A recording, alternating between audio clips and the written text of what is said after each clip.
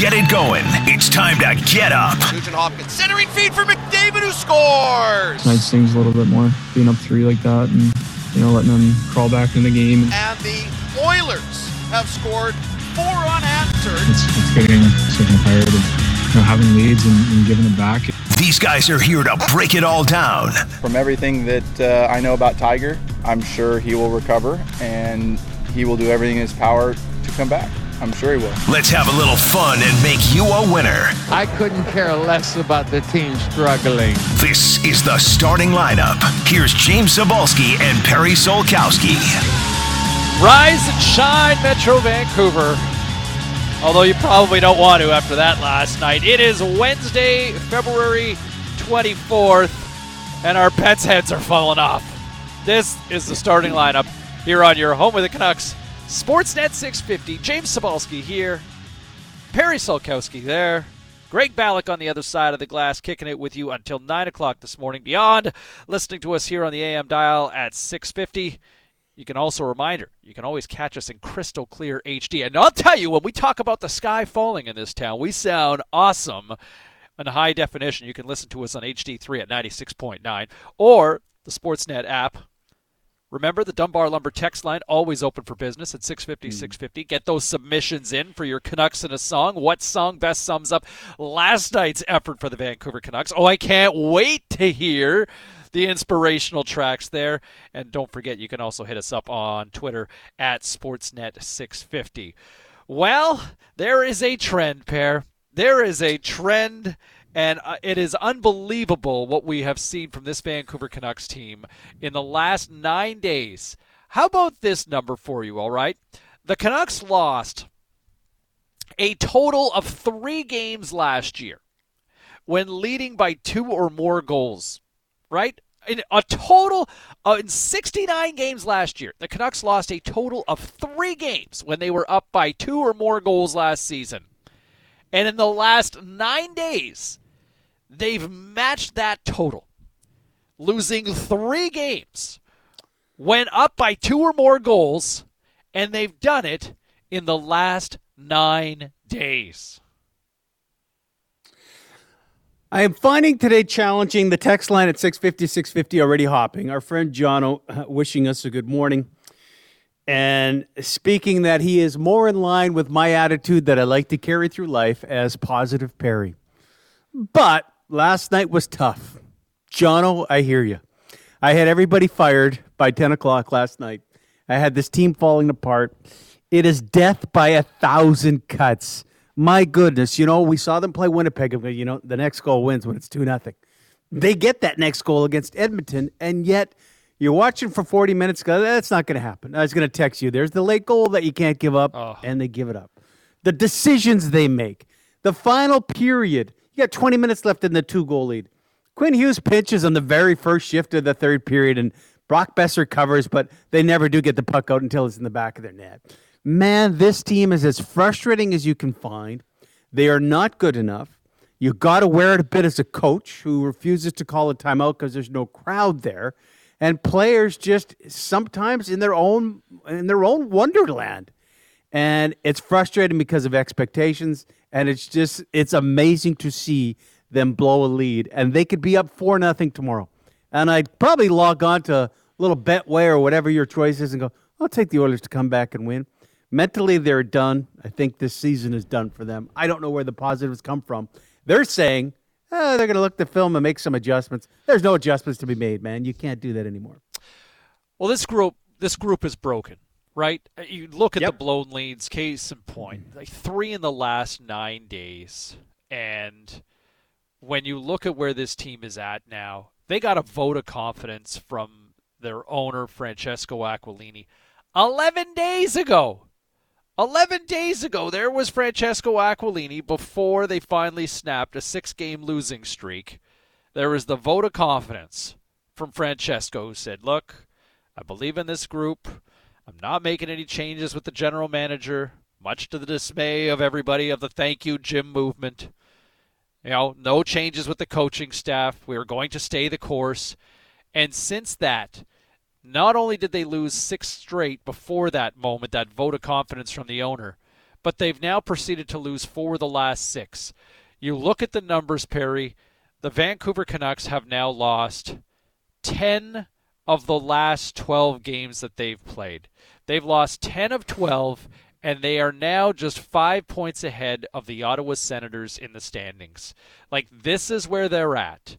And you want to start looking and exploring the idea of selling off assets, you might as well, because you know what?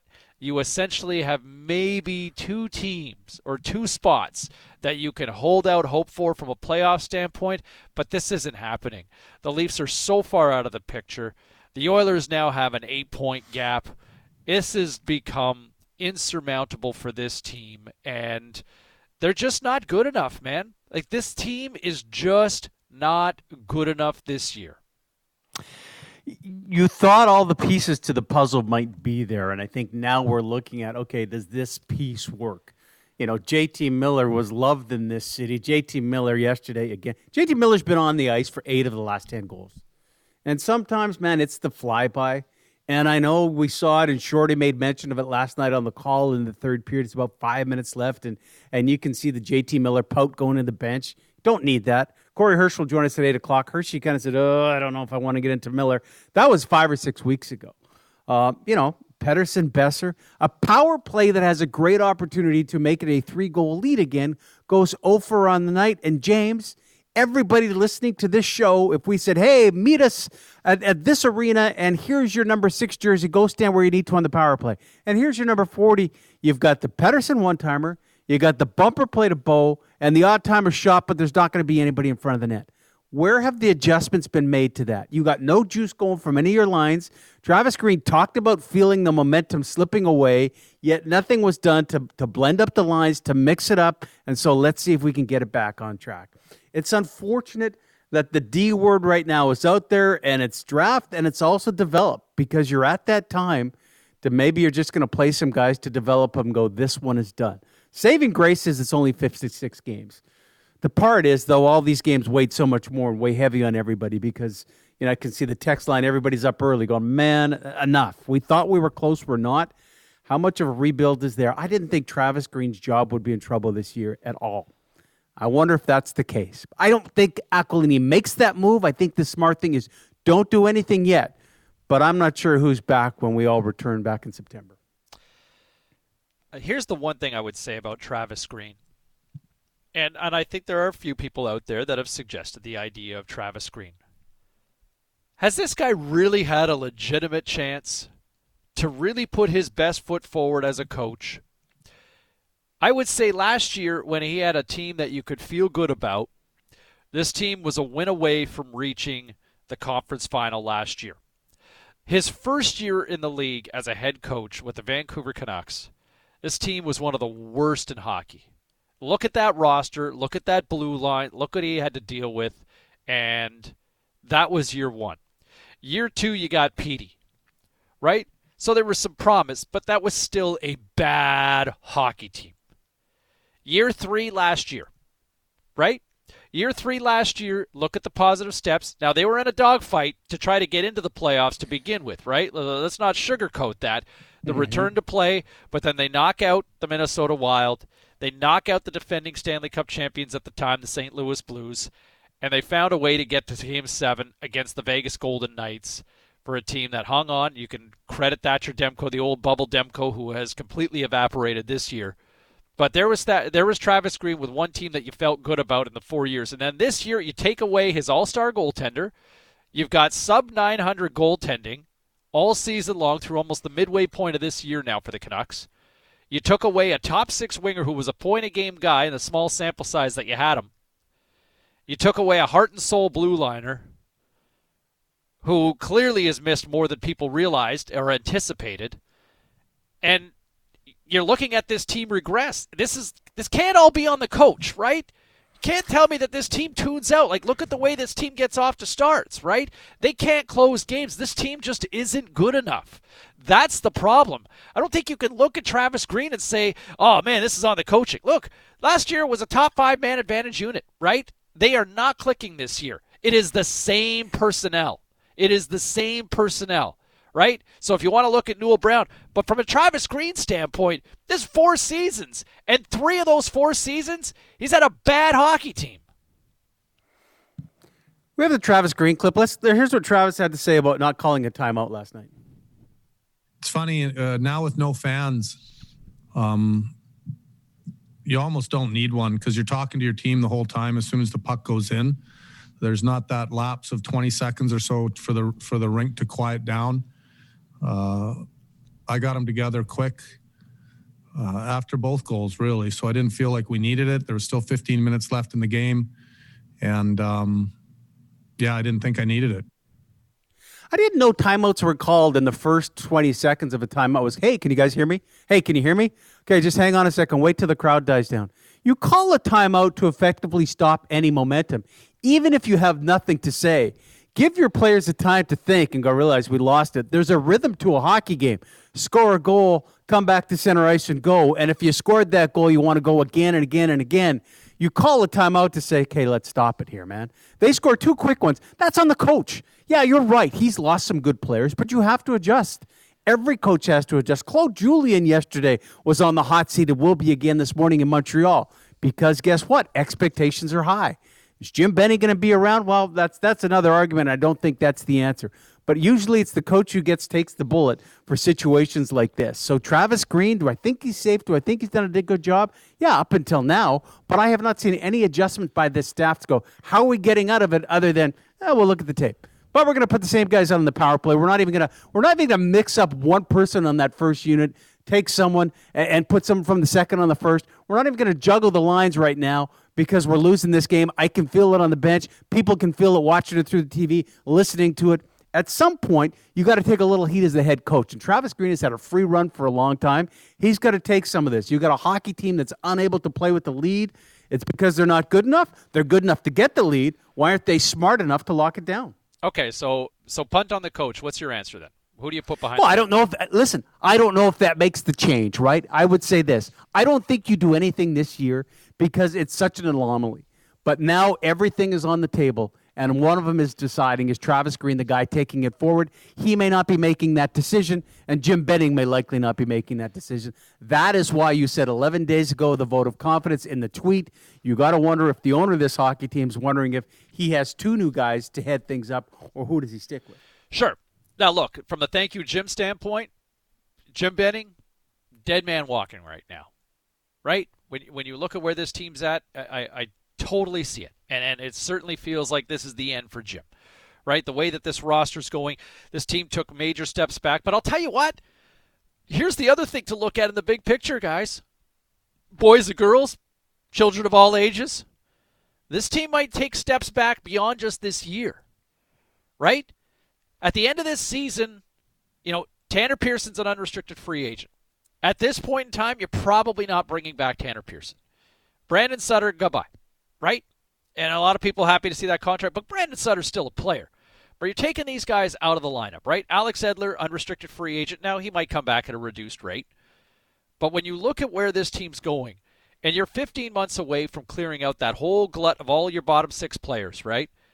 But what does that bottom 6 look like in a year from now, right? Who are you legitimately excited about and confident about jumping into this lineup? Now, I think there's a hope that before the end of this season you might see Vasily Podkolzin.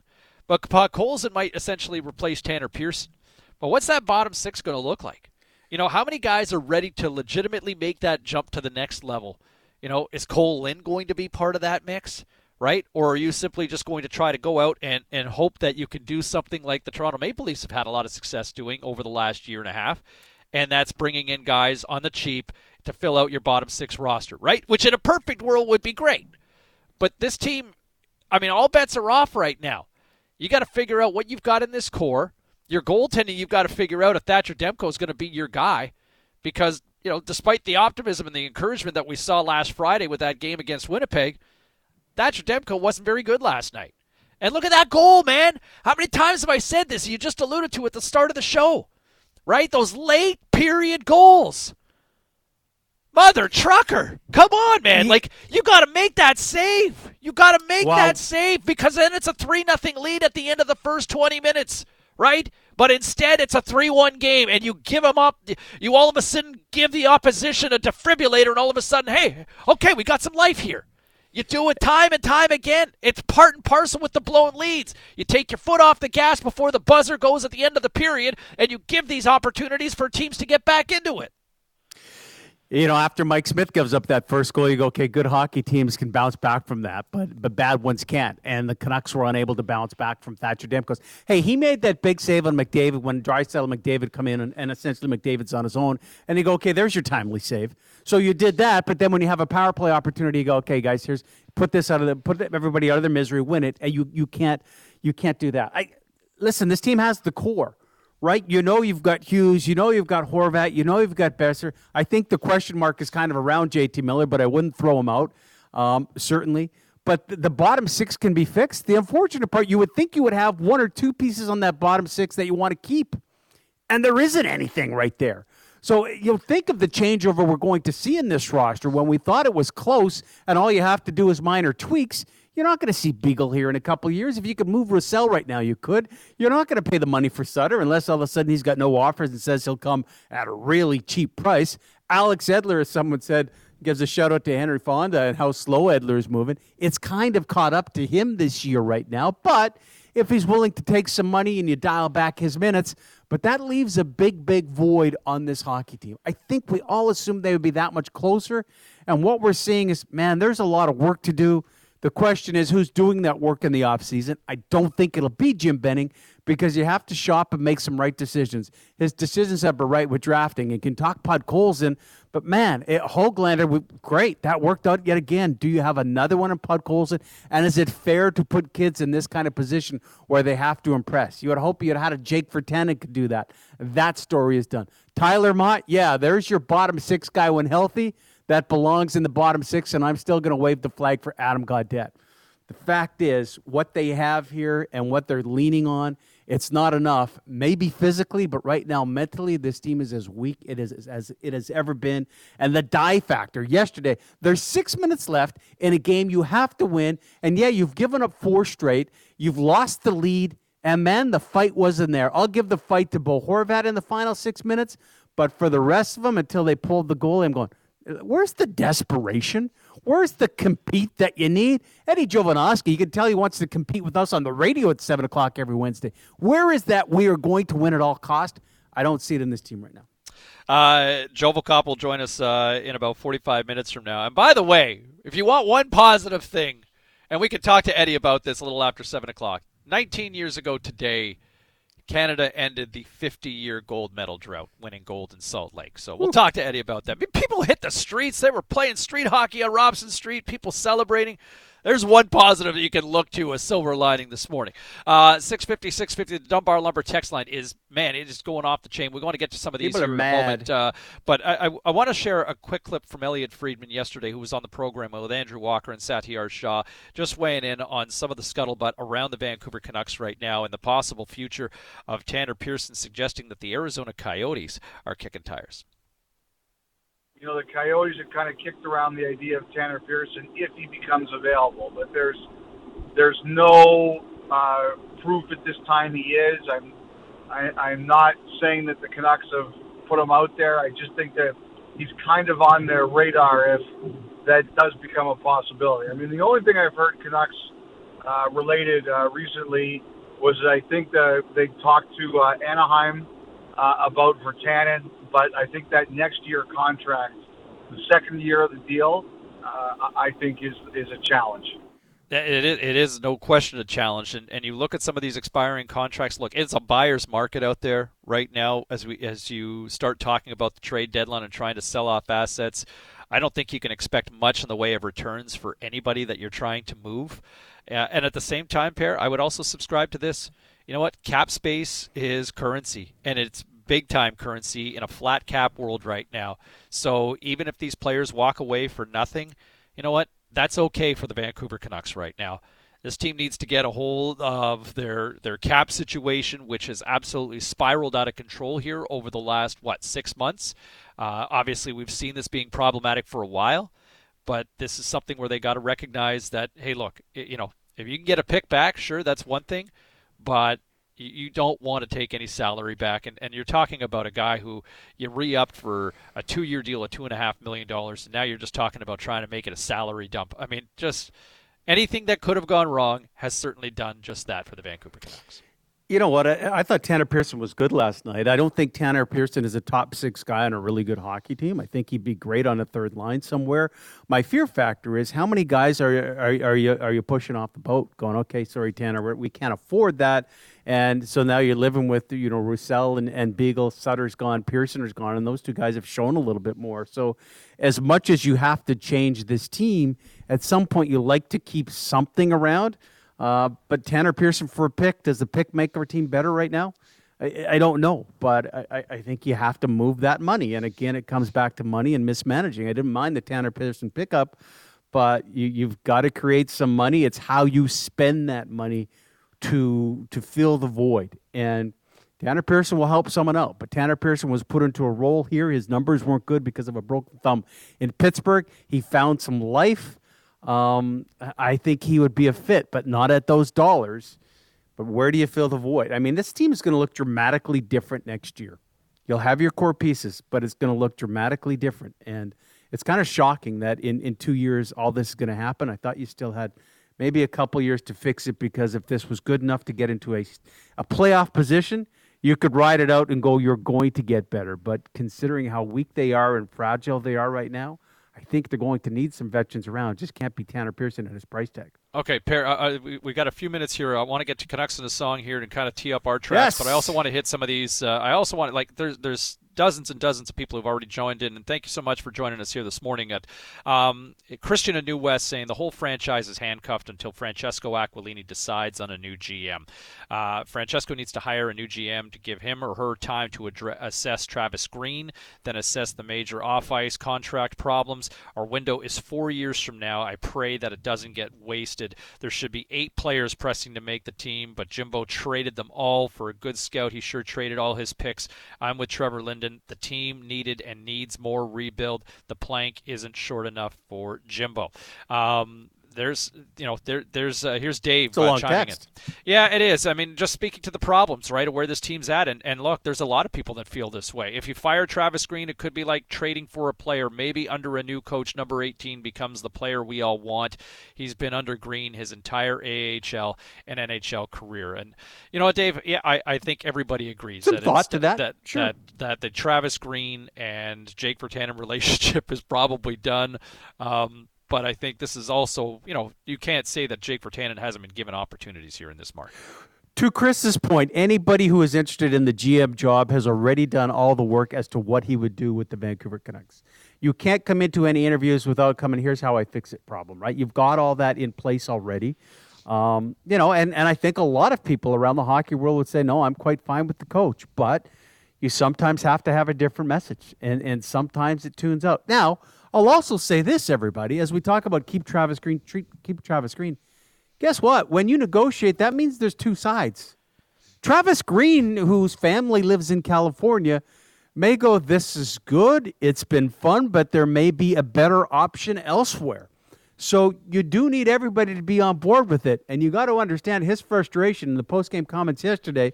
They were short. He didn't name anybody, but said we had some young forwards that make some mistakes. We had a bunch of guys who didn't play very well. We didn't deserve anything. Travis Green is sometimes probably looking at the window go, I wonder what else is coming. I wonder if it might be a better fit for me personally. This is frustrating. 2 to tango. Travis Green hasn't checked out on this team yet. But I would say that last night listening to him, he was as open and candid about this team that just not good enough.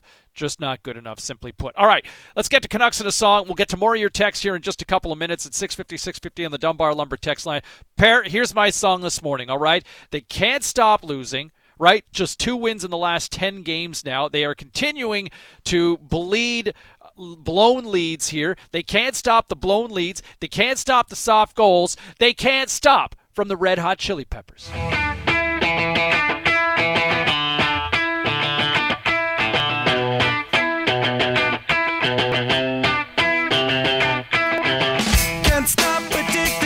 It's just such a good guitar riff. That's the only positive I can actually bring. They can't stop losing. They can't stop the bleeding. But man, you can't stop but admit that this is a great guitar riff. You know what? We were on the same situation as thinking our Canucks in a song, right?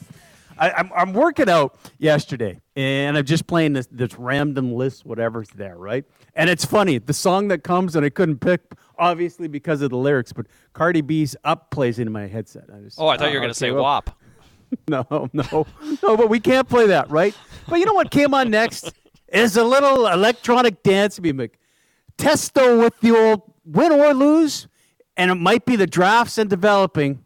Let's get down to business. We've had a million nights just like this.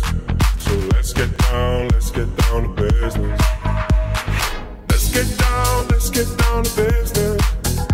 Give you one more night, got this. I got you grooving, buddy. My God. We've had a million lights like this. Oh my God. We got to figure it out. Get down to business, somebody. Frank, make a move. We got to do something. I just see you with a glow stick for a headband and a tank top, listening to Tiesto on your Peloton there, man. It's a Wednesday rave. That's a Wednesday rave this morning. 650, the Dunbar Lumber text line. Get your submissions in for Canucks in a Song. We'll hit some of your tracks coming up in just a moment. A bunch of submissions already coming in. Coming up in a moment, we'll also deal with another story that has made huge headlines involving Tiger Woods. But as we kind of wind things down in the first opening minutes, my daughter also had one as she watched the end of this game and the Canucks blow it last night. She loves this meme, so she channeled it to a song. It's Coldplay's Fix You. When you try your best, but you don't succeed. They tried, and they just don't succeed. That sums up the Vancouver Canucks. It's Wednesday morning. I gave you rave. Now you're making me sad. I'm crying. Exactly. Well, that's the fan base right now. Back with more in a moment here on this Wednesday edition of the Starting Lineup on your home of the Canucks, Sportsnet 650. You know, I always like to take this opportunity to talk about myself. C-Ball Says on Sportsnet 650.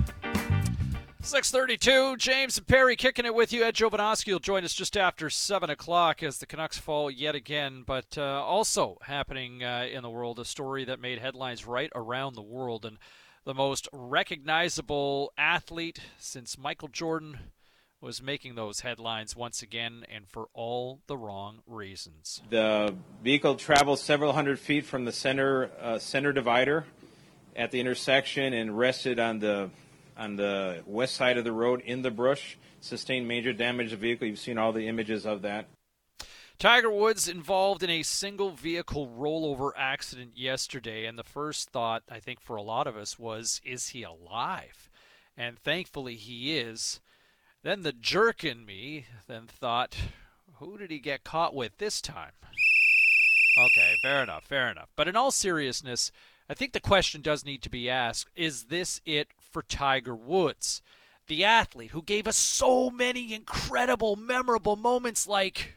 In your life have you seen anything like that? Now, Tiger underwent surgery yesterday after reports indicated that he had injuries to both lower legs, including a compound fracture and shattered ankle. How about this? Rods, screws, and pins were all inserted into his legs. For the most inspiring and dominant golfer ever, it is another major physical setback.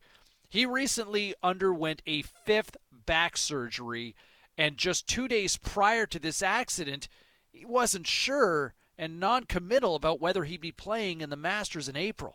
God, I hope so. I got to get there first. You feel like a lot of it's based on my surgeons and my doctors and my therapists, and making sure that I do it correctly. And this is the only back I got, so I don't have much more wiggle room left there. Tiger is a tragic tale of someone who ruled the world and watched it all come crashing down 12 years ago when his transgressions cost him his marriage along with millions of dollars from sponsors. Injuries took a toll on his body until he finally won another green jacket in 2019. An incredible victory that won any of those remaining skeptics over again. No matter how the rest of his career would play out, there would be that win. And that might be the final lasting image of Tiger based on what we've just witnessed the last 24 hours. It's somewhat cruel to speculate what happens next here, but this is the world we live in, and a lot of people are asking. But I think we also need to ask how this happened. A single vehicle crash at 7 a.m., leaving his SUV totaled, his body ravaged with serious injuries. Now, police initially suggest that there were no signs of impairment, but it does beg the question, just how fast was he going? Some cops and locals in the neighborhood suggest that several people in that LA area have been caught routinely going 80 miles per hour in a 45 zone. And ironically enough, a vehicle that actually pulled over to assist Tiger was actually struck shortly thereafter. Thankfully, no injuries in that crash. Now, we may not know the results of the investigation for a few more weeks, but it does seem clear that speed was a factor. And there's a history too, right? You go back 3.5 years ago to 2017, Tiger Woods pleading guilty to a charge of reckless driving. But the focus for now should be on his health. He's a dad, and hopefully he'll be okay. He's already been so many highs and lows that he's been through in his life. And you know what? He can credit and blame himself for both the highs and the lows. But at 45, coming off back surgery and now surgery to both legs with how much metal in his legs between the screws and the pins and the rods, it is not unrealistic to ask if we've seen the last of Tiger Woods and his quest to catch Jack Nicklaus's record of 18 majors, which all began a quarter of a century ago. And that's this morning's C-Ball Says. James, I don't think it's unrealistic to ask. I just don't think it's happening anymore. I mean, you were done. You know, I was driving around talking to a buddy and he goes, "Oh, geez, it's just someone talking about the jaws of life and Tiger Woods." And I'm like, "What?" Like, you know, don't go where your mind goes when you think of it. But, you know, shattered one ankle, other leg, compound fracture, tibia, fibula, vascular injuries. If he's okay and moves forward, multiple surgeries are still a part of it. 3 short of Jack, you're not catching him. You'll be tied with Snead with 82 PGA wins. And we still don't know who Tiger Woods is. You know, the documentary that came out a couple months ago is fascinating. You kind of remember how Tiger Woods took a sport that not everybody watched on a Sunday afternoon. You had to be a player to be interested in what Nick Price was doing or the, you know, Greg Norman. What was he going to do? And then along comes Tiger Woods, a guy that we followed. We talked about Sidney Crosby and LeBron James as proteges. Everyone has been watching their move, and they never disappointed. Well, more people were watching Tiger's moves, and then you were disappointed. And I, like you, many in this industry, when you saw the mugshot and you had Elin coming out with the 9-iron and going after him, yeah, Tiger was easy to fight on and to joke on and go, wow, you just blew all that. And then at some point you go, I hope someone around him is kind of like a good friend and going, you can't do that because he gets to choose who's around him. And like you, and we talked about it this morning earlier, you're going fast on that area. There is absolutely no sign of braking, no skid marks, goes across the meridian and rolls as many times. You have to think he was not awake. Something was wrong. You wonder why he just wouldn't have a driver taking him everywhere. But he didn't look great on Sunday when he was talking to Jim Nantz. And you wonder what we will get with toxicology reports. But Tiger Woods will leave the hospital. Tiger Woods will still be a father. And if we don't see him on a golf course or maybe when he's 50 in a cart playing with his kid Charlie, we go, okay, thanks for the memories. You took a sport that not a lot of people cared that much about unless you played and made it as popular and turned it into one of the biggest brands we've ever seen. Just changing gears here for a second. Wow. Here, but it looks like the Montreal Canadiens have pulled the trigger on Claude Julien. He has been relieved of his duties in Montreal after another loss to the Ottawa Senators. The Senators, by the way, now have won 3 of 4 against the Habs. Last night, kind of controversial fashion for Montreal, but the Canadiens have now named Dominic Ducharme as interim head coach, and they've added, how about this, Alex Burrows joining the coaching staff as well with the Montreal Canadiens. Claude Julien, Kirk Muller relieved of their duties this morning. So Claude Julien out, Dominic Ducharme now the Montreal Canadiens head coach, and Alex Burrows an interim head coach now. Good for Alex Burrows. Alex Burrows, an assistant on that. But Dominic Ducharme, the head coach, and Alex Burrows now an assistant with the Montreal Canadiens. Wow. Renaud Lavoie, who joined us yesterday, had said that Lavoie had said that Claude Julien was on the hot seat, and I just thought, really? Like, you made a whole bunch of changes to this team. You get out of the gate a lot quicker than anybody assumed. Maybe you aren't that good. But boy, Marc Bergevin is not slow to pull the trigger on anything as far as trades, and maybe that's not crazy. And a lot of people think, no, it's Jim's fault. Guess what? As a GM, you've got one card to play, and that card is we're not happy with what's in front of us. I can't take the bullet, but someone can, and I think it is a possibility here in Vancouver right now. It would be up to the ownership to go, you know what? A coach can only do what he can with the players in front of him. We talked about the anniversary a couple of weeks ago of Mike Keenan pulling the goalie in the first period when he's behind the bench of the Vancouver Canucks in Toronto, kind of going, F you, Brian Burke. I'm doing this because the players you've given me aren't good enough. Travis Green can do with what he has, but there's the move that could be made, and they do it shockingly to me in Montreal this morning with Claude Julien.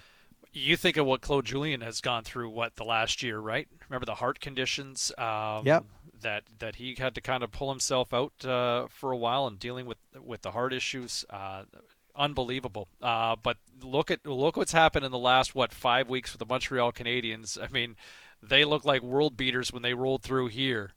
And they've gone off the rails a little bit here, having lost 5 of 6. Some interesting numbers pointing to Carey Price. Harmadale had kind of shared some on Twitter last night that kind of pointing to the picture that Carey Price isn't what he used to be. But we'll get more on this. We'll talk to Ed Jovanovski about this coming up at 7:00. But Claude Julien, there you go, the first coach gone in this shortened NHL season.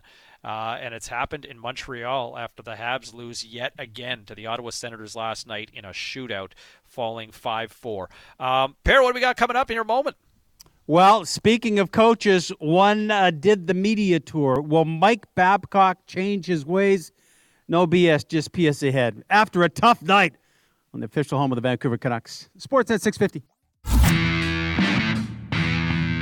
He always tries to be ahead of the game. Harry was in front. Finding stories that matter, sort of. We call BS. You want answers. I want the truth. It's not BS, just PS with Perry Solkowski. Try and forget about the big loss last night. A couple other things going on in the world of sports. Some are fans, and a lot are not, of Mike Babcock. Yeah, I don't feel sorry for a guy who will still collect $18 million from the Toronto Maple Leafs. But he's returning to hockey in Saskatchewan. Will he change his ways, or does he need to, in his view? My oldest girl would always say to you, Dad, it's not what you say, it's your tone.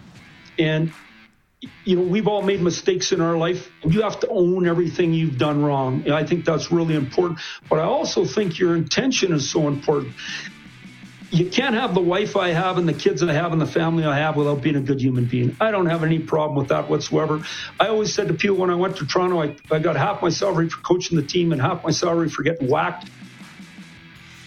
Yeah, I don't know, James. I don't think he's changed, and he's going back to work with kids. Maybe he'll be more aware, but there is a long list of NHLers who would question the tone and the intent of what Mike Babcock said behind a bench. Oh, Babs. I mean, it's a start. It's a start for him to get back into coaching, right? Going back to his roots. He can kind of fly under the radar and get back behind the bench, and it allows for the healing process. I'm sure Mike Babcock will find his way back in the National Hockey League somewhere in the next couple of years. I would put money on Mike Babcock. I could see him in Calgary at some point. The resume is too good, and they can go. Time heals. And we'll see what it is. But he goes back to Saskatchewan. The only job he said, his wife said, you know what, I'm interested in this. Her family is all from there. So Babs moving back behind the university. Multiple farms, a couple farms in Ohio, a couple farms, of course, in Saskatchewan. He says that's what he'll do when he's all done. But obviously he's got some big paycheck to collect. Hey, P.S., this was great news. Chara in front, Krejci. Oh, saved by Lundqvist! Henrik Lundqvist with one of the saves of the year. Marc-Andre Fleury the other night with this shutout tied Henrik Lundqvist for 64 career shutouts. But Lundqvist, the King, posted yesterday 47 days after having open heart surgery in January. He said, hey, I'm not going to retire. I might have to drive to get back. Feels good to be at the rink. He was taking shots yesterday. Put on the equipment, took some shots. You never know. Maybe the King, we'll see if he can go out his way. But he put on the pads. That's great news. That's encouraging. I mean, remember, he was supposed to be with the Caps this year, right? Yep.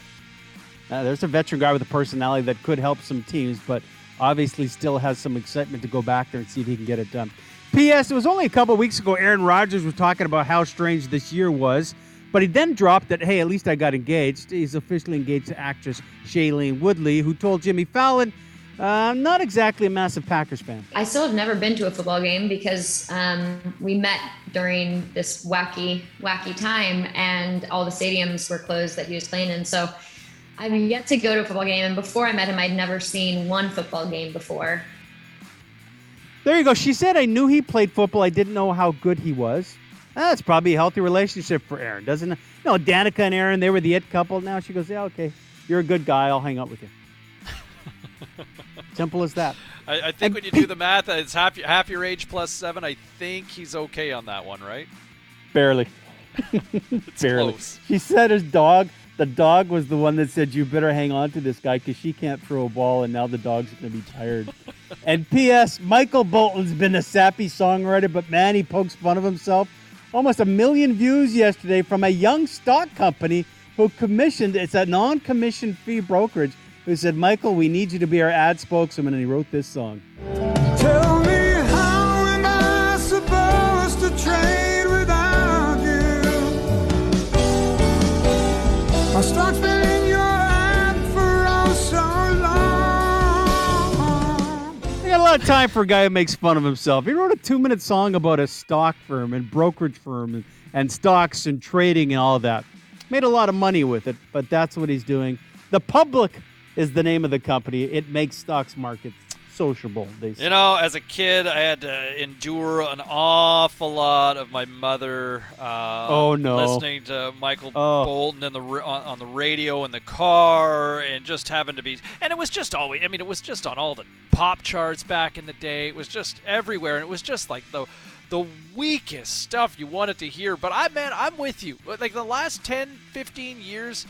How that guy's kind of taken the you-know-what out of himself and not taking himself too serious, like doing the Saturday Night Live, the Captain Jack Sparrow, the Cinephile video. Like, oh, my God. Like, I totally have an appreciation. You know, guys like him, Rick Astley, Richard Marx, all the stuff you wanted to barf at listening to in the 80s, those guys they've all come across as having a great sense of humor, and you kind of have to respect that here, 30 years later. At some point, they have beers with buddies and go, can you believe I got all this from that schlock I was singing? Right? Honestly, I think they just go, whatever. I sang it. They got it. It's like the people who hate Nickelback. Well, whatever. The money they got, right? They did it. Parents, kind of like people. It's like people who listen to us and share their thoughts on the Dunbar Lumber text line. Like, can you believe these guys get paid to do this? Yeah, good or bad, we'll take it. We understand it. We have a lot of fun. That's not BS. That's only PS on a Wednesday morning.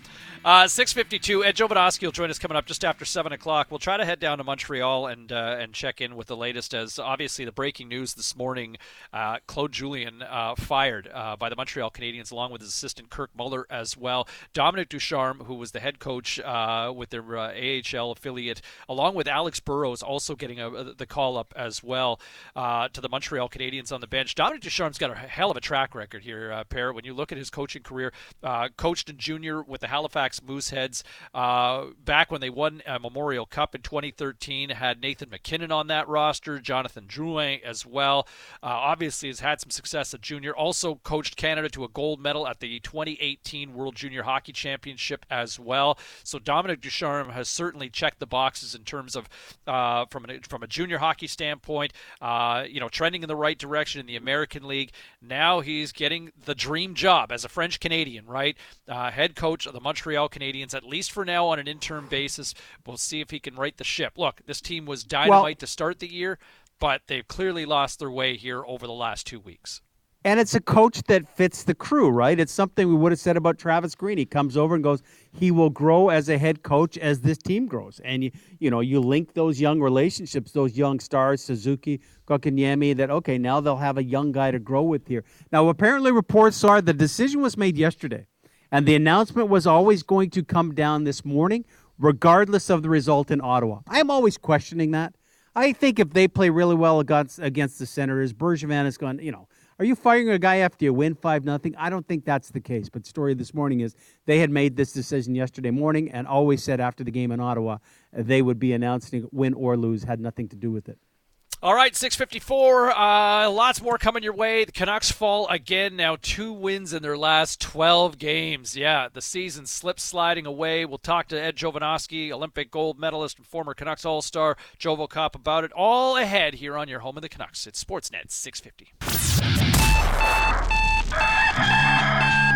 Let's get it going. It's time to get up. Nugent Hopkins centering feed for McDavid, who scores. Nice stings a little bit more, being up 3 like that, and letting them crawl back in the game. And the Oilers have scored 4 unanswered. It's getting sick and tired of having leads and giving it back. These guys are here to break it all down. From everything that I know about Tiger, I'm sure he will recover and he will do everything in his power to come back.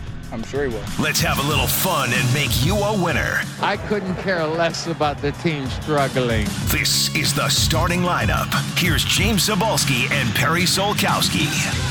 2 minutes after 7 o'clock here on this shaping up to be a gorgeous Wednesday morning. James Cybulski, Perry Solkowski with you. Hopefully a nice day might overshadow the problems here in Canuckland and problems in other parts of the country as well. Claude Julien fired this morning by the Montreal Canadiens, replaced by Dominic Ducharme. Alex Burrows taken over as assistant as well. Montreal. We'll talk to Ed Jovanovski coming up in a couple of minutes. Closer to home here, though, Per, I think a lot of people, after seeing the Habs kind of make that move, wondering, do the Canucks make a move or sort of a return serve? We got Randy texting in here on the Dunbar Lumber text line at 650-650. James, Perry, after this morning's news in Montreal, do you think the Canucks will wait until the end of the season to make changes? I think not. Expect similar actions in Vancouver within the next week if the losses continue, more so if the Senators pass them in the standings. Thanks. I get it. Like, obviously, you can't just keep rolling out status quo to let this team completely go off a cliff like they have. But at the same time, I don't know what fixes anything, right? It's not like the Canucks are going to jump back into a playoff race here to try to turn things around and play, 750 hockey or 700 hockey here the rest of the way to try to sneak in and grab a playoff spot. No, but there's no fans in the stands either, right? I think that's the other advantage that they have. Montreal is a team that looks like they got a chance to do some serious damage in the playoffs. I don't know if you could say that about the Canucks. That would be the difference. But you've been in this business a long time. How many times have we gone down to dressing rooms and talked to players to say, you know what, we fared terrible. He lost the job because of us. That's the case. Last night was the only time I was thinking, you know what, do something different. Shuffle up that power play. It's struggling. Juggle a little bit on the lines. I didn't like Travis Green's answer about not calling a timeout because there's nobody in the crowd and the players can hear what he's saying right away. You need to stop the flow of the game. That's why he called the timeout. I think he has to wear some of it. Now we really find out about the patience of the owner. Because is Travis Green the problem? Well, he can only play with what he has in front of him. But do you make that change? Expectations in Montreal and Vancouver were similar at the end of the year because of their performance in the bubble. But then Montreal, the offseason they had, you go, Molson's, they're spending their beer money that everybody's buying during COVID, and they had the space to do it. Travis Green might look at it in a quiet moment and go, well, we kind of went backwards with the deals we've made. It'll take some time. And I think he is the guy. But make no mistake, there's a lot of heat. We played Joe Normuth. I don't care if the team is struggling. Well, we can tell on the text line, everybody cares. Everybody's trying to fix it. Do you move a coach? And does that change things in the room? Is it the right thing? Has he been with these guys too long? It's on the table right now. You've got to consider it. I just wonder if Aquilini will stay as patient as he said he would 11 days ago with the tweet. Good buddy of mine who's a diehard Habs fan texted me 10 minutes ago just saying, when Corey Perry took the first penalty shot, I called my brother and said, Juli-end is done. unbelievable that that goes down. And then we wait to see if the Canucks follow through. Francesco Aquilini pair, it was 11 days ago that Aquilini stepped up and came out publicly and gave the vote of confidence to Jim Benning and Travis Green. They stopped the 6-game losing streak that night with a win against the Flames, but they've now lost 4 of the last 6 games. And in that span, they've blown 3 leads where they've led by 2 goals or more. The Canucks all of last year, you think about that, almost 70 games that they played last season, they only lost 3 games in which they gave up leads of 2 goals or more. All of last year in 69 games. And this season, in a span of 9 days, they've already matched that total, losing 3 games where they've led by 2 goals or more, the latest coming last night when they blew a 3-0 lead to the Edmonton Oilers. Ed Jovanovski, Jovo Cop, joins us each and every Wednesday morning. Today is no difference as Eddie joins us here on the starting lineup. Good morning, Eddie. Morning, guys. Are you in the bathroom right now or what? What's going on? I don't know. It sounds like Eddie's got a shake going. Why, you don't hear me that good? It sounds like there's... it's not great. It sounds like you got a fan on. Sounds like you're coming off your computer mic or something if I'm going to be a technical guy. Here we go again with this thing. Well, that's exactly what we're saying about the Canucks, buddy. Here we go again. Maybe we'll try and fix this right now and see if we can get to it. Yeah, let's give that a go. We'll try and hook up with Eddie one more time. As sounds like he's making a shake, and then he's going to the golf course after he's done with us. All right, but people texting in, and some, the Canucks don't need to fire Green. However, they need to get rid of Jim Benning because he's made the moves for next season. They can't have him anymore. The team's got to go forward. Listen, I think you and I have said, James, if this team's not a playoff team, I don't think Jim Benning survives. I'm not changing that. Well, look, we had this conversation for months leading up to this season, and whether or not it was going to be acceptable for this team to take a step back. And obviously, you look at the reaction of the fan base, the expectations that have grown from the run that they had last year in the return to play bubble. Was it simply fool's gold? It certainly seems that way because, well, look, you lost an all-star goaltender, you lost a key top 6 ingredient, and you also lost a top 4 defenseman and the stabilizing force for Quinn Hughes. And you take those 3 key elements out of the lineup, this team has absolutely hemorrhaged goals. They have struggled to try to maintain. They lack leadership, man. It's kind of the kids' time to shine now, right? The new core with Horvat and Pettersson and Hughes and Miller and this core, man, they are trying to learn on the fly, and it is not working, right? And maybe they collectively as a core figure it out, but right now, this core can't. And that's a problem, right? They need help, and the infrastructure that is around this team isn't good enough. Your goaltending is subpar. It's one of the worst in the league, man. Look at this. Collectively, you've got a sub-900 save percentage. And yes, you can look at some of the numbers in the 5-on-5 and the high-danger scoring chances that they have faced. But, man, at some point, you got to make a save. You can't tell me that Dominic Cahoon's first goal last night was a high-danger scoring chance. That's one you got to make a stop on. Braden Holtby, go back on Sunday night, that tying goal, that 2-2. Mark Scheifele down the wing, taking that shot. That's not a high-danger scoring chance. That's a save you need to make, and it gets behind you. Look at the overtime goal for Dubois. Look at the Dubois goal from the other night as well, right? I mean, these are saves that your goaltender needs to make in critical, tight games, and you're not getting those saves this year. Just like a power play needs to score in critical times, and just like you know what I was bothered with the most yesterday? There's 6 minutes left. You're a desperate hockey team. You're down by 1, and your desire seemed non-existent. The determination to go, let's get this one back, really didn't happen until they pulled the goalie. We were determined to get Eddie Jovanovski back, and I believe we have. Jovo, you there? I'm here, guys. Okay, give me your take. You watch this team every minute. We're always texting and chatting. What did you see in the last 7 days since we've talked to you, and specifically last night, to blow a lead like that and the compete and determination to get it back? Are they broken?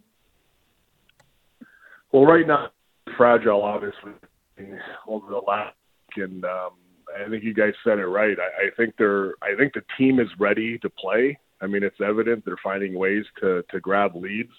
But it seemed like last night, for me, with the goal with a minute 17 left, first of all, I believe the goalie's got to make that save.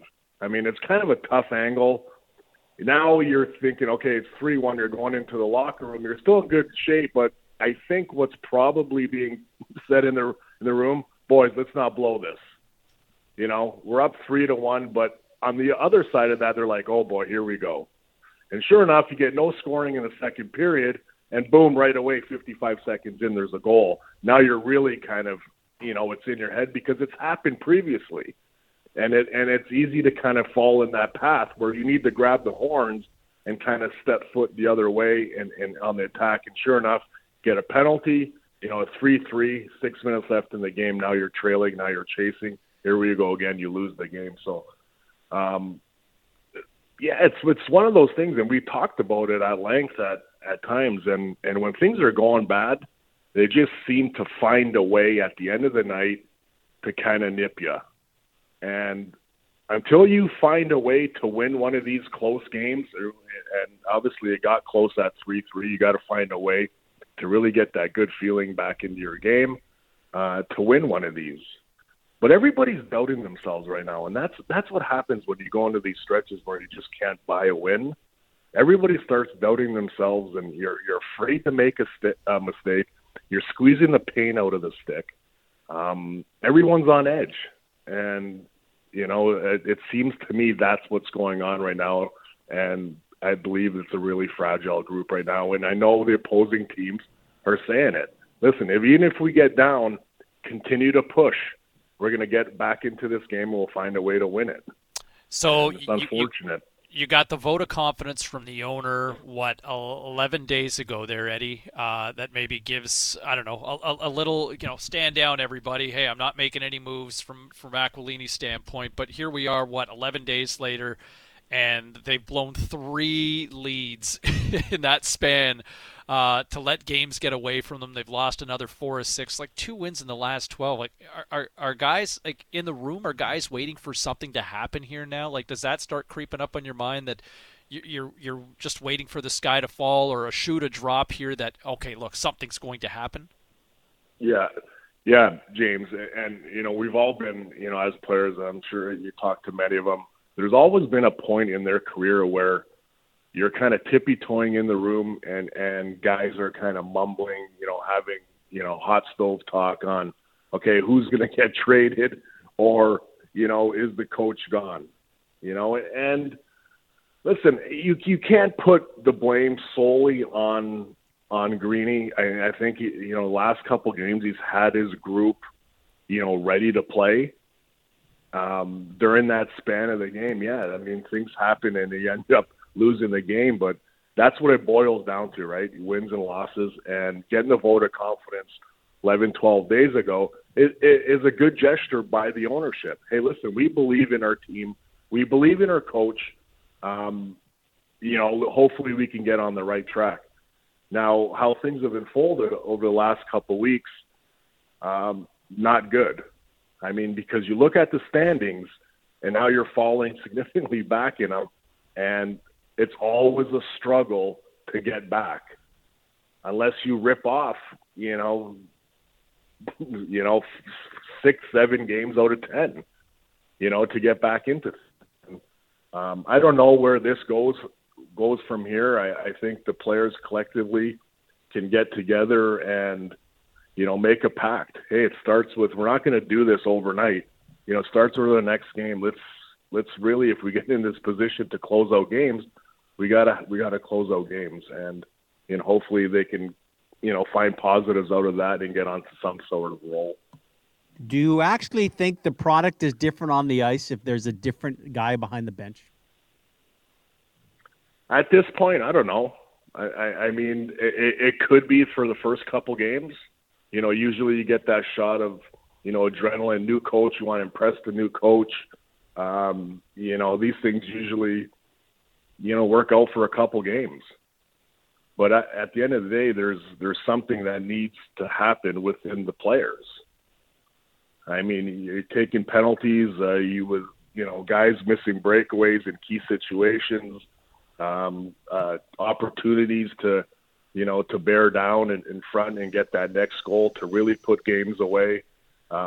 Silly mistakes that are Pee-wee mistakes. The gray areas of the blue lines are so important in today because the transition, especially Edmonton, you're going to give McDavid, Draisaitl, Nugent Hopkins, these guys free kind of, skating. I mean, McDavid hit the post a few times.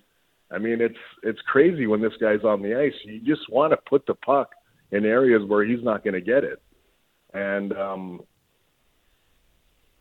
I think just puck management, puck awareness, being smarter, playing as a team, having that cohesiveness that they showed last year. And I know we're talking a lot about the playoffs last year. Things are tight. Guys are really into it. For some reason, things are different. Ed Jovanovski here on Sportsnet 650 are kind of getting up against the clock. A lot of different issues going on. Man, it's there's so much doom and gloom. Obviously, beyond the Canucks struggling, Claude Julien just been fired in Montreal. Tiger Woods obviously in a bad crash yesterday. So I need some positivity. Help me out with this here, okay? 19 years ago today, buddy, you won your gold medal. Salt Lake ending a 50-year Canadian drought. How awesome was the celly afterwards? People took to the streets to kind of just celebrate here. I remember at the time. What was the moment like for you? Do you still remember it vividly? Oh yeah, it was. Thanks, James. Yeah, thanks for the reminder. It was. It was pretty special. I think what I recall is coming into the locker room, spending a couple hours in there, couple cold beers with the boys, and then kind of meeting the family back. In a hall where we, had all the family and friends there and really got to enjoy it. But what I remember most is actually landing back in Vancouver and the hundreds of people in the airport. And then my first game back, having that ceremony on the ice and be able to share it. Sorry, my dog's going crazy. Be able to share it with the city of Vancouver and the fans that night was special. So these are moments you can't take away from anybody. These are something you cherish forever, and I was so happy to be a part of that group. Well, Ed, we always joke about the backhand sauce pass that you laid out, but let me tell you this, and we'll kind of tie to the Canucks. The mentality in that room to accept nothing but victory must have been unlike, because of the players who were on that team, unlike anything you've seen. Is that fair? I don't know. I mean, I think when things kind of go bad, there's bad, and the mental part of the game kind of gets in your head, and it's sometimes tough to overcome. I don't know really how to explain it. Just that you're kind of treading water, and you're just stuck in mud, but you gotta be that mentally strong to kind of push forward. You had 99 with the whole crock of crap that kind of rally the troops and all of it kind of playing out like it did. Hey, one of your teammates from that Salt Lake team was on our show yesterday, Jerome McGinley. He went down memory lane about tough Canucks that he fought over the years. Listen to this, Eddie. He was kind of pumping your tires here. They had a lot of guys that that they played hard. They played hard, and Jovo was a tie. I got into a fight with Jovo. He was that was a tough fight. He was a big guy. He threw some heavy punches, and so he didn't want to get hit by those. And he had a lot of great fights over his career. You guys, man, like haymakers when you danced. Yeah, you know what? Iggy battled, man, and I remember on that play. I believe I was in Phoenix at the time when I really had a really, big fun. I chipped it into my midsection and then took like 3 or 4 whacks in my midsection, and you can tell in his eyes that he was, he wanted to go, but kind of where you get we both took helmets off because we didn't want to just, punch helmets. And yeah, we had some, and like Kidder, I mean, he hit me with a couple bombs too. But he was definitely a competitor and can do it everywhere, right? He score goals, he can hit, he can fight. He was that true, power forward. So I've got most respect for him playing against him because you know you're in a battle each and every night.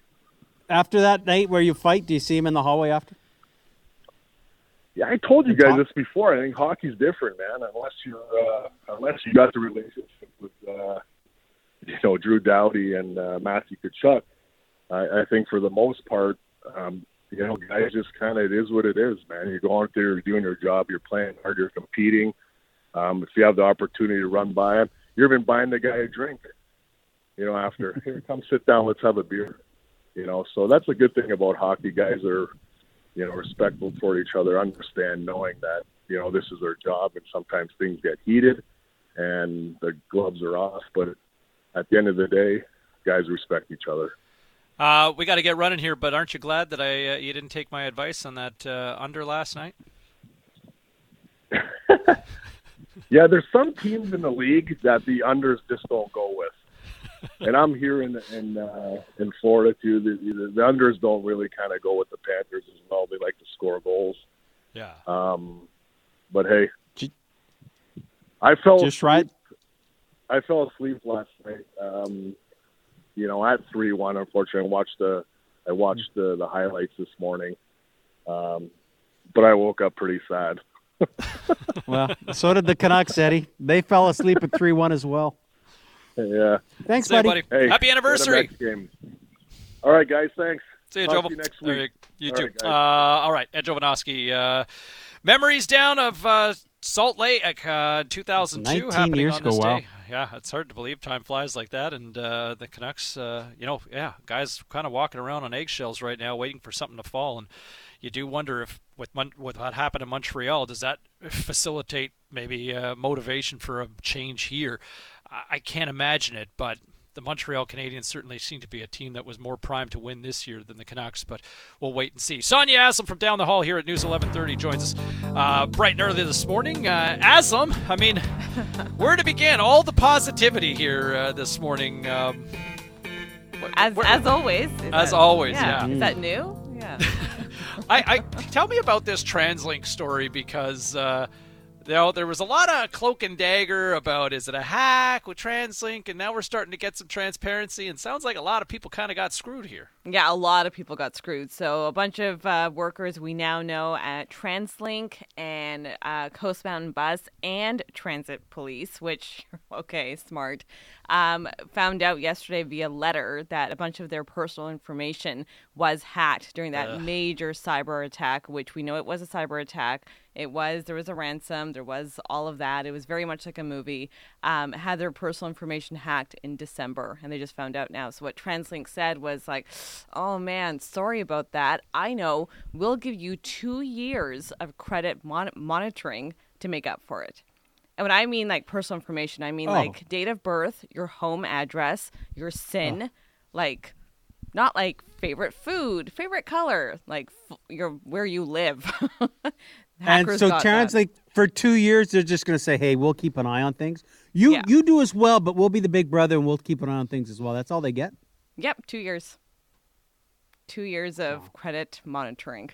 But for a lot of workers, like we talked to a couple yesterday who said, well, what's the point of that now? All my information's out there. Like my home address belongs to someone who shouldn't have it. So what am I supposed to do with 2 years of this? And it's like, yeah, I don't know. But that's what TransLink is putting up. Mm. Silver lining as far as vaccinations, we're going to see a major rollout? Yeah, so it's not being handled. Well, I guess there's a lot of criticism for how it's being handled. We were supposed to get details for mass vaccination clinics in BC last week. It didn't happen. Then we thought this week. Now it's been pushed back to next week. So the next round of people who are supposed to get the COVID-19 vaccine are those 80 and 80 plus. and they're supposed to find out pretty soon sort of where do you go, when do you go, yada, yada. So we'll get those details on Monday, and we are now seeing a pretty strong uptick in the number of vaccines that Canada is getting. So we're back in shape in terms of being back on track. As for COVID-19 in this province, more than 100 cases of the variant, which we know we had more than 500 cases yesterday. And the upside is none of those cases were in long-term care, which is the first time we've seen that. The downside is we still have more than 500, almost 600 cases, which means it's spreading amongst people, like you and me. We had one death, also not in long-term care, but then there's no details in terms of who that person was and what age they were. So they hold back a lot of information because they cite privacy. I'm using air quotes, but there's it's a little bit of good and a little bit of bad. I don't want to be salty Sonia again. So we are getting there. We're just not there yet. Aslam, real quick, anything further with Tiger Woods this morning? We're still waiting for test results to find out sort of what may have caused the crash. I don't know if you guys saw the entire debris field. He's out of surgery. He is awake. He is responding to doctors. He's still very much going to be in the hospital for a long, long time. If he plays golf in the next, year, I would be shocked. His right leg has been shattered. It's not like, oops, I broke it, one bone. No, it's been shattered. Like, his injuries are quite extensive. And they're trying to find out, was it mechanical, was it medical, or was it, an outside substance? So those are the results that we're waiting for. No sign of hitting the brakes. You got to wonder. No, and he is lucky. The way he drove into oncoming traffic for a while, we're very lucky, and he's very lucky that there was not another car coming the other way. And as the police said, he's also lucky to be alive because when they used the jaws of life, they could barely get him out. There was initial suggestions by the authorities saying that there were no signs of impairment, but I think there'll be an investigation here, and we'll probably get. It sounds like it could be up to weeks before we get the results. But I think a lot of people curious as to what the hell happened to see something that's shocking, and for a single vehicle at that time of the day with that sort of speed, a lot of questions need to be answered. Thanks for this. Thanks, boys. All right, there she is. Sonia Aslam from News 1130 with the latest this morning. It is 27 minutes after 7 o'clock. Lots going on already. 650 the Dunbar Lumber text line. We'll get to those Canucks in a song at some point. But coming up in a moment, Mr. Fix-It Stanley Cup champion Ken Priestley weighs in from Dunbar Lumber next, right here on your home of the Canucks, Sportsnet 650. It's time for Mr. Fix-It, brought to you by Dunbar Lumber, the smart alternative. Visit Dunbar Lumber on Bridge Street in Ladner or Arbutus in Vancouver. Online at dunbarlumber.com. Now, here's Ken Priestley. 7:33, a mix of sun and cloud in the forecast, high at 9 degrees. Sabalski and Solkowski. We'll get to our Stanley Cup champion on the team, Ken Priestley from Dunbar Lumber here momentarily. Pair of the Dunbar Lumber text line, 650 is hopping this morning, brother. Yeah, we always welcome the conversation, event, if you will. Just want to kind of paraphrase what Mike in Maple Ridge texted in. He said, guys, the team sucks. We have a few good players surrounded by a bunch of, a supporting cast that I won't go into. And, Mike, it's a long text, but here's something I want to hit on, too. This team has little to no grit. It's basically a no-hitting silver ballet with subpar goaltending. I'll tell you this, in the games that the Oilers won against Winnipeg and with Calgary, Adam Lowry ran around a bit, Kachuk ran around a bit. At least they pushed. Last night, the Canucks statistically out-hit by 10, 29-19. If you're going to try and outskill the Edmonton Oilers, I don't like your chances. They don't have the right mix of players. Russell running around, nice play shorthanded, then a crazy play if you take a dumb penalty to give the puck away at the blue line. You're lucky it doesn't go in the back of your net. Hit somebody. We've said that for years about Jake. I'm tired of making that because it's not going to happen. But you're right. If you're not going to outskill them, Mike, you're right. It's too easy to play against. This team is really easy to play against. Tyler Myers can talk about adjustments. Man, you haven't made the adjustments. You've been playing for 2 months now. I can't see it happening with this team right now.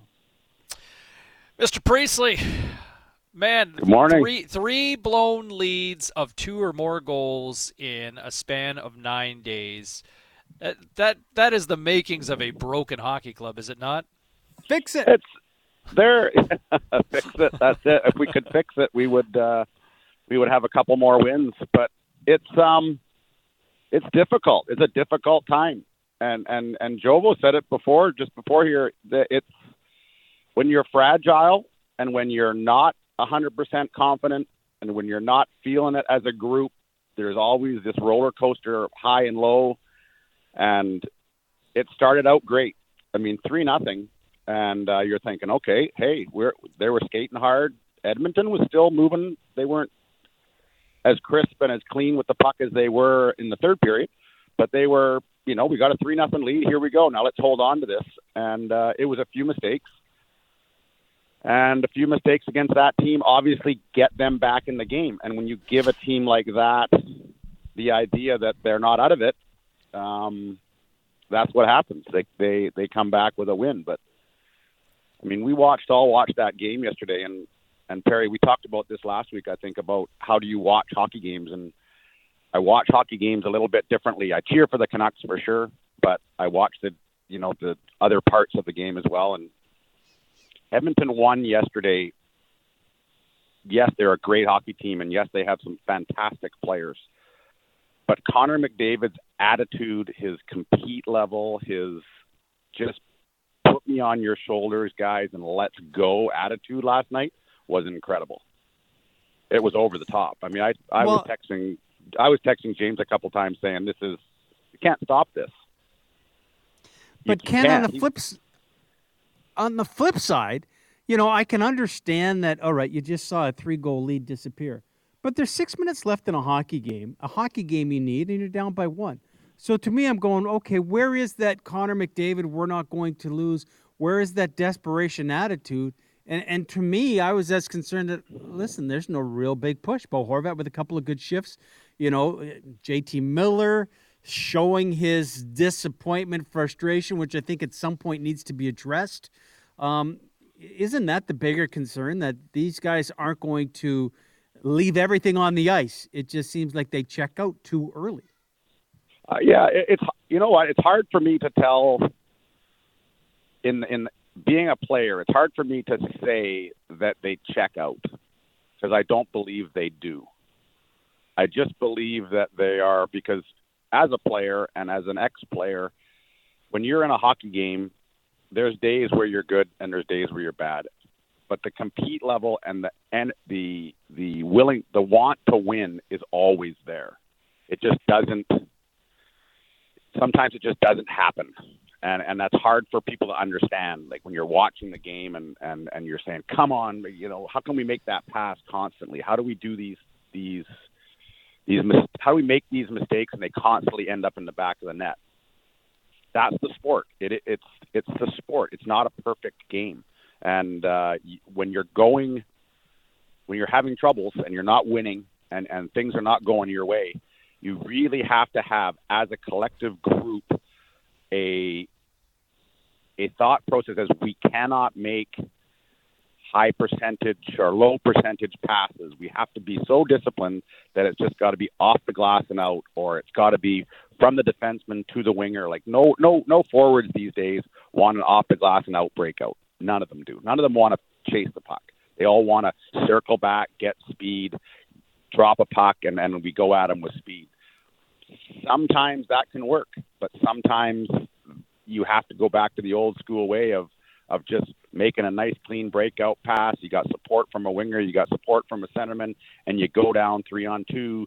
You got a net drive guy, you got a guy in the slot. I mean, it's simple games sometimes, but when it's going wrong with the Canucks at the moment, and I honestly didn't think that they played bad last night. They get a 3-0 lead. I don't think they're playing bad. I just really do believe that Bo Horvat had the interview in the first or second period there saying that he was out there most of the time against McDavid. But how do you check a guy who's out there for 4 minutes and his engine doesn't stop? He goes for 4 minutes. Doesn't that speak to just how much a player like McDavid wants it? And look, generationally, I mean, we know more about fitness and training way more now in today's athlete. But, I mean, you played with Mario. You saw Gretzky. Like, those guys weren't gym rats, and I mean, those guys were, their will to win was great, but I mean, McDavid just takes it to a whole other level with the training. Like, look at him coming back from that knee injury a year ago. Yeah, all the shows you see of the guy. I mean, I'm lucky. I get a sales. Connor McDavid's uncle comes in here. He's a sales rep for a company that we deal with, and we talk a little bit about him, just because it's fun to talk about, right? I love the athlete. I want to know the personal things about him that not everybody else gets a chance to do. Oh, you just exposed his uncle for ratting him out now. You know what? His uncle's very proud. His uncle is a very cool guy, and he's very humble, and he enjoys what Connor brings to the game, and he will tell you when he's not good, no question. But as a fan, and as a work colleague, like, I want to know why this guy is the way he is, because you look at him, and everything that he does is just at a different level. And like he says, he trains and he trains and he practices and he trains and he sleeps the game. He eats the game. That's all he wants to do. And you say gym rats and rink rats and all that kind of stuff. And that's Connor McDavid. He's been like that since a little kid. And he just, probably in his mind right now, he's got every accolade possible that the NHL can give him, except one. And if he wants to get to the next level of comparing himself to everybody else, he has to win one certain trophy. He has to win the cup. And they've given him players. They haven't necessarily always been the players maybe that fit in for the Edmonton role to win a cup, but they're getting better. And they are believing that their leader is their guy. There's no question. Playing with Mario, right, he was just a talent and a half. Skill-wise, person-wise, everything. He didn't have that work ethic in the gym or off the ice that I think Connor has. He just had this talent that no one could, he just had it. He was 6'6", he was big, he was strong, he could score, and he was the same kind of attitude. He said, guys, jump on my back, we're going to win this one. And that's exactly how he was. Ken, we want you to fix it. A lot of times, I don't know if it's the fix, it's the easy out. We saw it in Montreal this morning. Do you think we see a coaching change here before the season's done in Vancouver? I don't know. I mean, that's sport, right? Doesn't matter what sport you're in. There's got to be some way to fix something. And unfortunately, the sport that we're in, that may be one of the things that kickstarts a group. And if Montreal, and we all like how Montreal plays, if Montreal is getting rid of a coach because they think that they have the team to compete for a cup, and they're getting rid of a coach and losing salaries and all that kind of stuff at this particular time, I can't see that it can't happen, right? They got to do something. So they've tried here to get practices, and they've tried to be better teams all that way, but you never know. It's a strange game, but something has to happen here for the wins to come. Thanks, Ken. Nice to catch up, buddy. Get back to work. No problem. Take care, guys. Take care. There he is. Ken Priestley from Dunbar Lumber. Visit Dunbar Lumber on Bridge Street in Ladner, Arbutus Street in Vancouver, or check him out online at dunbarlumber.com. Lots going on this morning. We'll talk to Corey Hirsch, our Sportsnet 650 hockey analyst, just after 8 o'clock on your Canucks commute.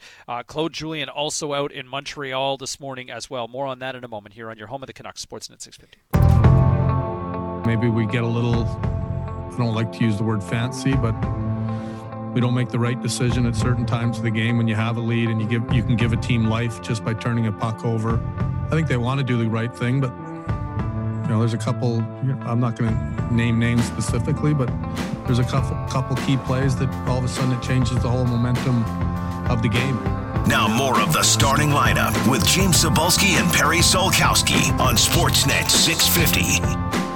Travis Green sounded as deflated and as honest and maybe as broken as this team certainly seems after last night, as the Canucks now just 2 wins in their last 12 games. Man, I'm Name names, though, man. Name names. Throw some guys into the bunch. Look, the first shift of the third period, Quinn Hughes pinches, and he's below the faceoff circle. Brock Besser does the right thing and covers him, but that shift doesn't end until the Oilers make it 3-2. And I thought, you're up by 2 goals. It's the first shift. Do you really have to push right there? Oh man, decisions by some of these guys just make no sense sometimes. So, but they're young, risk reward, right? So what good does that do when you've got throwing a young player that you are planning on keeping here for how many years that you're going to have to re-sign? Is that the answer right now to say, hey, Quinn Hughes, he's a big problem, right? Like hold that thought. We'll get to it in our Canucks commute, but right now we head to Montreal. Hold on, Per, because we're heading to Montreal here now live, and joining us on the line is Eric Engels from Sportsnet in Montreal. As the big news this morning, obviously, Claude Julien and Kirk Muller out. Dominic Ducharme behind the bench. Eric, man, it didn't seem like it was that bad in Montreal, but obviously it was. Your reaction to all of this morning? Yeah, nothing happens overnight. I think this was a decision that was ruminating for a few days here. And when you have disturbing trends continue over a 6 to 8 game kind of streak here, and with all the pressure and expectations that the Canadians came into the season with, expectations that they only heightened with a 7-1-2 start to the season, you kind of had a sense the other shoe was going to drop. I certainly did. I wrote about it last night in my column on sportsnet.ca. The writing was on the wall for Claude Julien. And I wasn't sure that there was enough signs in the game against Ottawa to have him at least have one more chance and see if the team pulls itself out. I think there were some signs that they might be on their way to doing that. It might take them a couple games to get on a winning streak, but it wasn't enough because the penalties, they've taken a rash of just stupid penalties since the beginning of the season, and it hasn't changed. The penalty kill, which is 22nd in the league, is just absolutely baffling. They've got 7 shorthanded goals. They've got forwards that 7 of them that they can rotate through that penalty kill. They've got defensemen in Shea Weber, Ben Sherratt, Joel Edmondson, and Jeff Petrie, and even Alex Romanov, who are tailor-made to be good penalty killers, and 2 great goaltenders. So that part is perplexing. Kirk Muller's out in this decision as well. He ran the power play for the last 3 years, and to be frank, ran it into the ground. It just hasn't found a way to be better, and there hasn't been enough adjustments to the way they operate. So there are some things for Dominic Ducharme to fix here. And unfortunately for Claude Julien, the clock was ticking. You said this was a decision that likely wasn't based on what we saw last night. Shea Weber spoke of kind of a negative energy around the room, and they have to change that. Did Claude Julien just kind of let it play out? Such a great start to the year. I mean, the only memories the Canucks fans have are you guys being world beaters. Did he not make any of those adjustments? Did he just go, well, it worked out to start and work out again? And is that his demise, not making adjustments? I don't think it's that he didn't make any adjustments. He did push some buttons. He did make some changes. Did he make enough of them is ultimately going to be the question here. But, I just think it's one of the things in Marc Bergevin's quote in the press release is about a new energy on the bench. I think that's a big factor in this. When you hear the players talk about a heaviness in the room and frustration and all that, and you know what the veteran leadership is of this group. They've got 5 Stanley Cup winners in the room. They've got Shea Weber and Carey Price.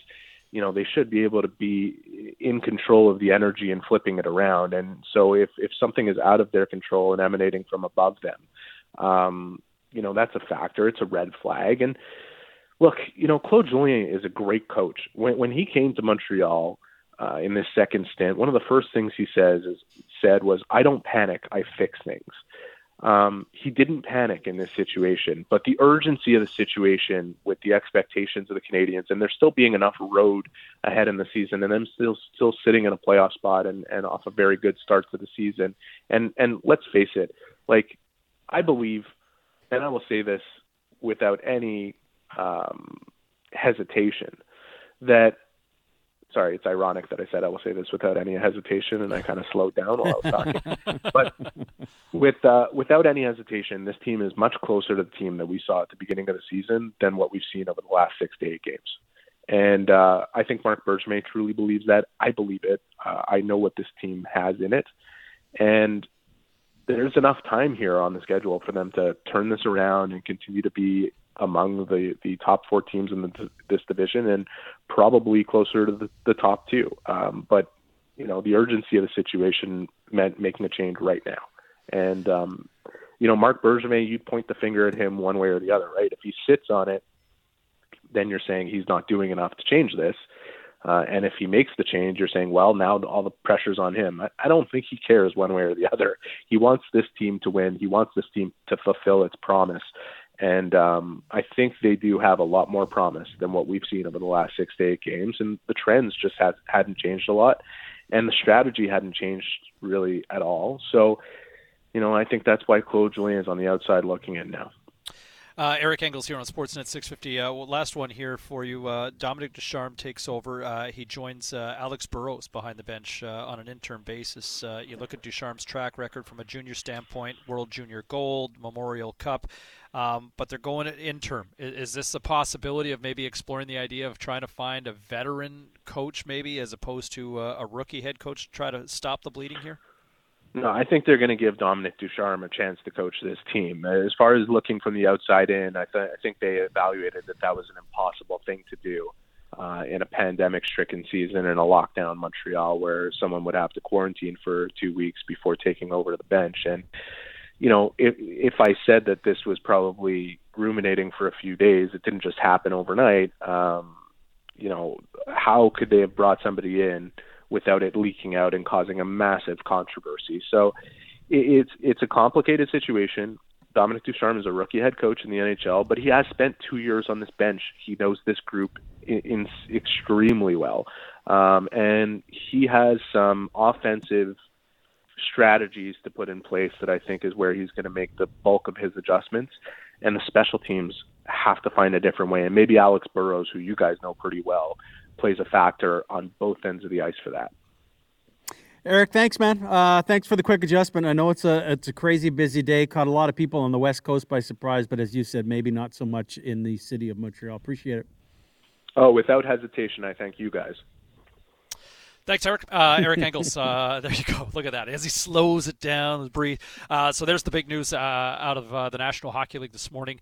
Claude Julien out. And look, I mean, you look at problems. We've talked about special teams here in Vancouver for the last little while this season. And, during the Claude Julien era, the Habs, they had the 26th ranked power play in the National Hockey League, and their penalty kill ranked 29th between 2017 and now. Mm-hmm. Nothing was getting fixed, and it's finally over. And, James, a lot of people go, well, if they can do it in Montreal, why can't we do it here in Vancouver? Maybe it's possible, but, boy, give me that Habs lineup every day over the Canucks right now. Maybe not in 3 or 4 years, but right now that Canadiens lineup and the adjustments Bergevin made, granted it would take some time, but they're built to compete and win now, and I don't think that's the case with the Canucks. That was my pick to win the North Division. I don't think that's happening, but I still think that they're a playoff team. Your Canucks commute. We'll get into the Canucks next with Corey Hirsch on Sportsnet 650. They're not coffee drinkers, but they still keep it right in the mornings. The only thing I've heard Canucks related recently was I think that they talked to Anaheim about Virtanen, but I think that next year contract, the second year of the deal, I think is a challenge. The Canuck commute on the starting lineup. All right, almost 5 minutes after 8 o'clock, so Kentucky, it's your Canucks commute. In this hour, a presentation of our good friends over at Surrey Honda. Visit Surrey Honda, located at 152nd and Fraser Highway, where you'll find quality and community. Not a lot of quality from the Vancouver Canucks over the last few weeks, or pretty much this entire season. This is a team that is projected more for winning the NHL draft lottery at this point now, with just 2 wins in their last 12 games, as the Oilers come back from a 3-0 deficit to win 4-3 last night, and just 3 blown leads of 2 goals or more over the last 9 days. The bottom has clearly fallen out on this hockey club that just simply isn't good enough, right? And now you're just you're waiting for something to happen. Francesco Aquilini already kind of gave the pat on the back, but I mean, how much longer does the bleeding continue here? Where you had Calgary in that 4-game series, you had the Flames, and you still allowed Calgary to get away with 4 points when they were absolutely hemorrhaging. And then you get the Jets here for 2 games, meaningful games, and you let the Jets skate off with 4 points. And now the Oilers roll in and down 3-0, and a bad goal to start the game from Mike Smith, and you still allowed the Oilers to get up off the canvas and get that late goal and bury the Canucks at the end. It's death by 1,000 cuts. I mean, the pain that this team puts their fan base through is amazing. Because you're right. And here's the one thing, and I've kind of been on, okay, now we better be on a Travis Green watch because you don't know. But you cannot say that the coach has not got this team ready to play. I mean, they have been good against good hockey teams for the last 3 weeks in the first period. But unfortunately, what happens? It's not a 60-minute effort. They just needed to play good for the final 20 yesterday. And it's almost like you could lay down a bet and go, who's going to make the mistake tonight? Right? There's no confidence on this bench. You needed that extra goal against Winnipeg when it's 2-0, and the next goal wins. The Jets get it, and happened. And even when they're up 3-0 and go, oh, my goodness, it's McDavid. We've talked about, James, the importance, and when you give up a goal late, and what do? And, yeah, puck should have been stopped. Demko gets a piece of it. It's trickling. They can't get there in time, and you go, oh, no, there goes McDavid and Draisaitl. To the dressing room they go. They've got a little bit of energy, and then more mistakes happen. It's death by 1,000 cuts to a hockey team that, yeah, they're not good enough. And even if they won yesterday, you'd go, don't look at the standings. But, man, it's just amazing. I've never seen a team be this defeatist and mentally weak, going, something's going to happen at some point unless the horn goes. And when it does, we're going to lose. I don't care how big the lead is. We're going to lose. And that's what we've seen playing out for the last 3 weeks. I hear you, and you're not the only one who's suggesting calling for Travis Green's head, but I will say this. Travis Green, this is his 4th season. How many times, and of the 4 seasons, how many times can you say he's legitimately had a good team to work with? Once. And that was last year.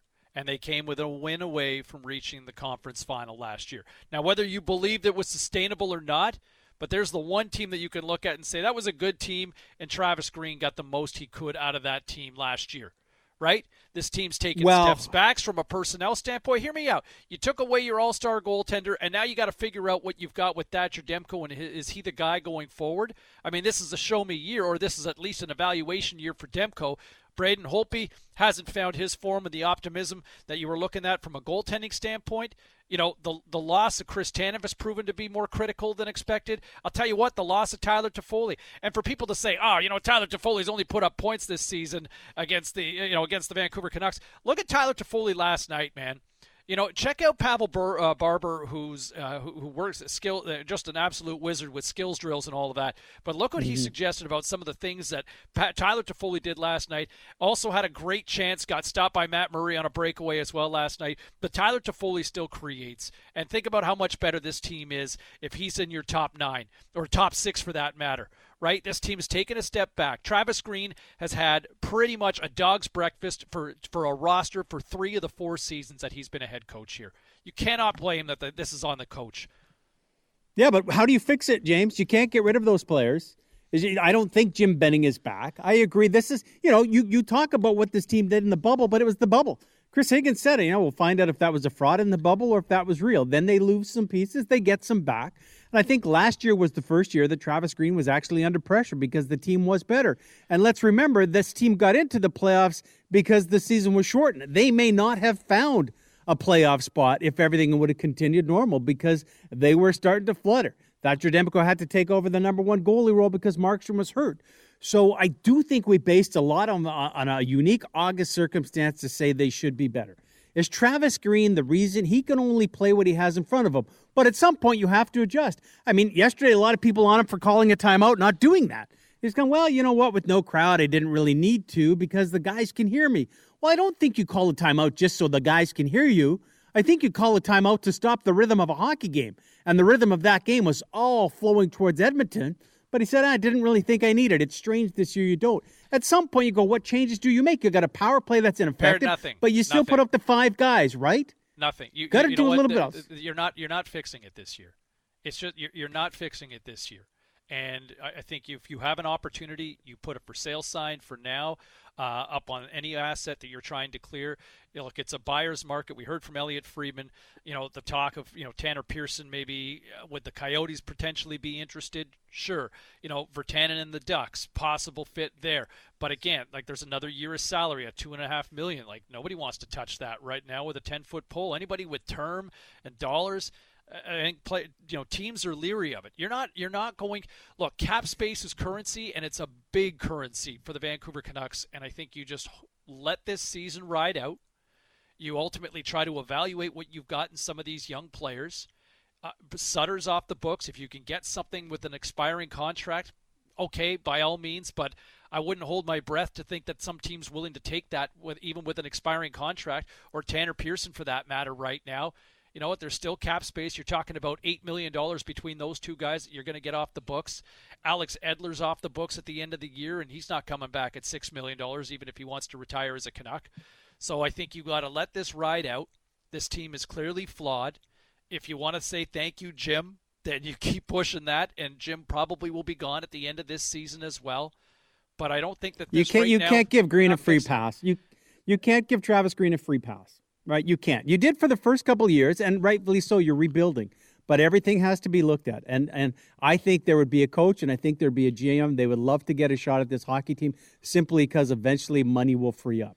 Right now, does they change it? Hey, it may not be completely on the coach, but you can't fire the players, right? How often have we heard that through the years? No, but at the same time, like, you've got to look at the roster construct here, right? And you're stuck with what you've got, and you're going to just hope that you're going to let these bodies eventually expire on their contracts, right? And that's where I think you got to ride out the rest of this season. Look, you're halfway there. You're 15 months away from getting Eriksson, from Beagle, from Roussel. I mean, you flip a coin as to try to guess at what the bottom six is going to look like for years from now. But the reality is, I didn't have this team going into the playoffs at the start of this season, and I think this is probably a sign from a longer-term standpoint that this window is probably going to close for the next little bit, and this team is probably going to experience some of the same growing pains that the Lightning, that the Avalanche, that the Oilers have all experienced with some growing pains here. Corey Hirsch, our Sportsnet 650 hockey analyst, is with us here this morning as well. Man, like, these got to be brutal for you to kind of have to call up in the box just to watch this fall apart game after game after game, Hershey. Good morning, by the way. Oh, good morning. Yes. It's not a lot of fun right now. It's fun when they go up 3-0, and then all of a sudden, you know what? At the end of the second, I could see it happening. I could see exactly which way that game was going, and the Canucks weren't getting any momentum going. They weren't getting any scoring chances going. Halfway through the game to the third period, I think the third period, they only had 3 scoring chances. In the second, they maybe had 4 or 5, and most of them happened in the first half of the period.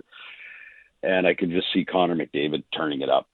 It was almost like it was predictable. It was so predictable what was going to happen. And that's a good team over there. The Edmonton Oilers, give them some credit too. They've done a nice job of playing much faster than they used to. But Hershey, if you could see it up in the booth, we can see it on TV. People listening to it can get the sense. Is it simply this team isn't talented enough to fight to that and to play 20 minutes of hockey and protect a 2-goal lead, let alone 50 minutes with a 3-goal lead?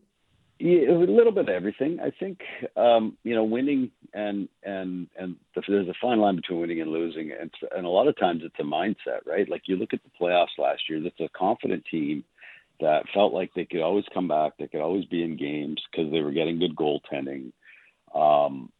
And I'm seeing right now they don't have that confidence. Like, they don't feel like they can do that, right? Like, they don't feel like they can. It doesn't matter what the score is, if they're down 4-1 or whatever, that they're going to be able to come back in the game. You saw the Oilers. That's the difference between a confident team and an unconfident team, right? The Oilers they were down 3-0, and you didn't ever feel like they were out of the hockey game.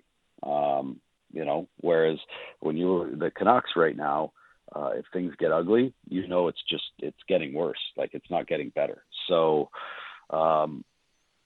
it's a lot of it's confidence, but their third and fourth lines, just those guys they signed to 2-3 year deals 2-3 years ago, or 4-year deals a couple of years ago, are now 2-3 years older, right? Jay Beagle's now 35, and not nearly as viable as he was in the first couple of years of that contract. Corey Hirsch here on Sportsnet 650. Travis Green didn't want to name names, but guys who took their foot off the gas. Is it simply the bottom 6 guys to blame here, or I think it's fair to say that you look at the top 6, and this is where a lot of the problems are, or your core guys, right? Like, obviously, this has been an adjustment year for Quinn Hughes. Pettersson's been better, but, can he carry a franchise, right? I think that's a valid question to ask. And, is there a bit of a market correction on JT Miller? Yeah, I mean, here was a guy who was a third-line guy with the Lightning and got thrust into a top-line role, and we fell in love with him. And but, I think there's, a bit of a market correction here for JT Miller as well, right? I mean, is he a franchise guy or is he just a good hockey player? But I think that this requires some questions long-term about the core of this team, right? Yeah, well, so when you look at the top line of the Canucks, right? But I don't think the issue is and I'm not even so sure it is the issue is the Pettersson, Besser, Miller line, right? They're if their line scores and that line scores, they're good. But what ends up happening is that every team's matching up their best players against that line, and we've seen it night after night. And Travis Green doesn't have anybody else that the other team's scared of. He doesn't have another line that the other team's scared of. So they just get to match their best line or their best checking line against the JT Miller line. And then there's really nothing else to worry about for another team. So that line is getting tough matchups every night. And it doesn't even go to, that one line. It goes to the fact that they who else is going to score, right? Like who if you're the Edmonton Oilers coach, who else are you afraid of for Canuck forwards in that lineup? Nobody. No. Nobody. Maybe Bo Horvat, but not really. Right? No. But Bo's inconsistent as a scorer, right? Like, he finishes. Well, he's a two-way player. Yeah. He's a two-way player, and he's a second-line center that gets you somewhere between 50 and 60 points, and which also begs the question: like, is that enough for a second-line center? Do you get enough scoring out of? And I would say the answer, based on this season, is no. Yeah. Well, and that's part of it. Is look at Bo Horvat's wingers, like. But he's playing with a 20-year-old kid, and Tanner Pearson, who's a third-line player on a good team, right? And that's nothing against Tanner Pearson. I always say this: I'd have loved to have been Patrick Waugh, but I was Patrick Waugh's backup, right? Like that was what I projected as. So, and there's nothing wrong with that. Like Tanner Pearson's a very good hockey player, but it's and he's a couple of years older now, right? So.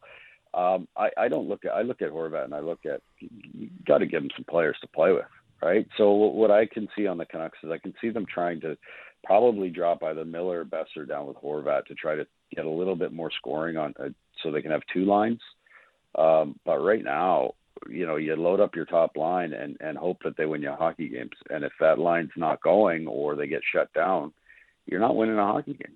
And that goes to the depth up front. They just don't. Roussel, that was one of his best games I've seen in a long time, and he still really accomplished nothing, and that's not, he's a serviceable guy, but took a costly penalty, I guess, when Puljujarvi opted not to drop the gloves and give away that could have hurt them. And then stopped on the breakaway, right? You'd love to see something go right. And how many times do we have to see Alex Edler get somebody gets around him and he trips the guy? Yeah, like it's catching up to him. He's 35, right? There's another guy who's 35. Yeah, just let the 2-on-1 happen, or let your partner take the 1-on-1. Right? Stop tripping guys when they go around you. Like, just don't do it. But Hershey, this has been a speed, but this also speaks in a greater team speed, right? And it's not just Eddie. It's like this team just isn't fast enough out there. Yeah, it's their bottom six is now those guys are 2-3 years older. What they did was they signed those guys to make them competitive the last few years, right? They signed all those guys so when their young guys are developing, they signed those guys to try to keep the team competitive, which is okay because you don't win anything by losing every game. And it worked last year. It helped. They got some experience. But now those guys are another year older and getting another year slower, and it looks just really like there's a lot of contract issues that they would love to just move off of that they can't. Jay Beagle's got another year, and Roussel's got another year, right? So those contracts are weighing them down. Corey Hirsch, presented by Manifest, practical counseling that helps Guys, get a grip on life's challenges, improve your level of function, see manifest to get started. So it seems like the shine is coming off this morning simply because of what happened in Montreal to Travis Green. Fair or unfair? I mean, we all agree, and the fan base agrees. You're handcuffed with contracts you have and guys you have to play.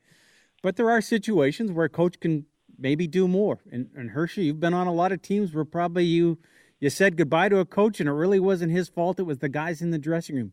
Do you think we're getting to that point here? No, I think it would still be a mistake to fire Travis. I think you look at what he's been given to work with. Like, well, what are you going to do with that, right? Like, and I think now they probably made some mistakes in the summer, and that's where this team is hurting. Travis Green is a good coach. If they let him go, that's going to be a mistake, and someone else is going to scoop him up in a heartbeat. So he's still the same coach that took that team, 2-3 rounds into the playoffs last year. It's still the same coach. He's no different. It's just his personnel is different, right? He doesn't. If you're sitting on the bench and you throw out, the Miller, you got 3 minutes to go in the game. You need a goal, and you've got your Lotto 649 line, and then what are you going to throw out to score a goal? So that those guys they can't play the last 4 minutes. Like, what are you going to throw out there? When you picture yourself, you're Travis Green, and you're looking at the backs of all these players, and you need a goal, and you're like, who am I going to throw out there? There's 3 minutes to go. Miller, Pettersson, and Besser just been out there for a minute and a half. They're gassed, and who's going to score a goal? Right? It's like it's not his fault. Like, this is the personnel that he's been given. You're making chicken soup out of chicken poop in some respects, right? With some of the roster. How many minutes can you play Quinn Hughes to get points from the back end? Totally. And yeah. Take the rest of the morning off. Yeah. So, you look at Edmonton. They've drastically improved their speed and their lineup. They got. You really have to bring. If I'm the Canucks now, I start bringing in as many young guys as I can. I start sitting those old guys, and I just play on speed and heart. So Pittsburgh was floundering a few years back, and they brought in like Rust, Gensel, Matt Murray, moved out a lot of the older guys, and then they ended up winning the Stanley Cup. Now, I'm not saying that's going to happen with the Canucks, but it's probably time. Just you saw how fast Edmonton played last night. That's where you have to get to. So the only way you're going to get there is bring in young guys and just,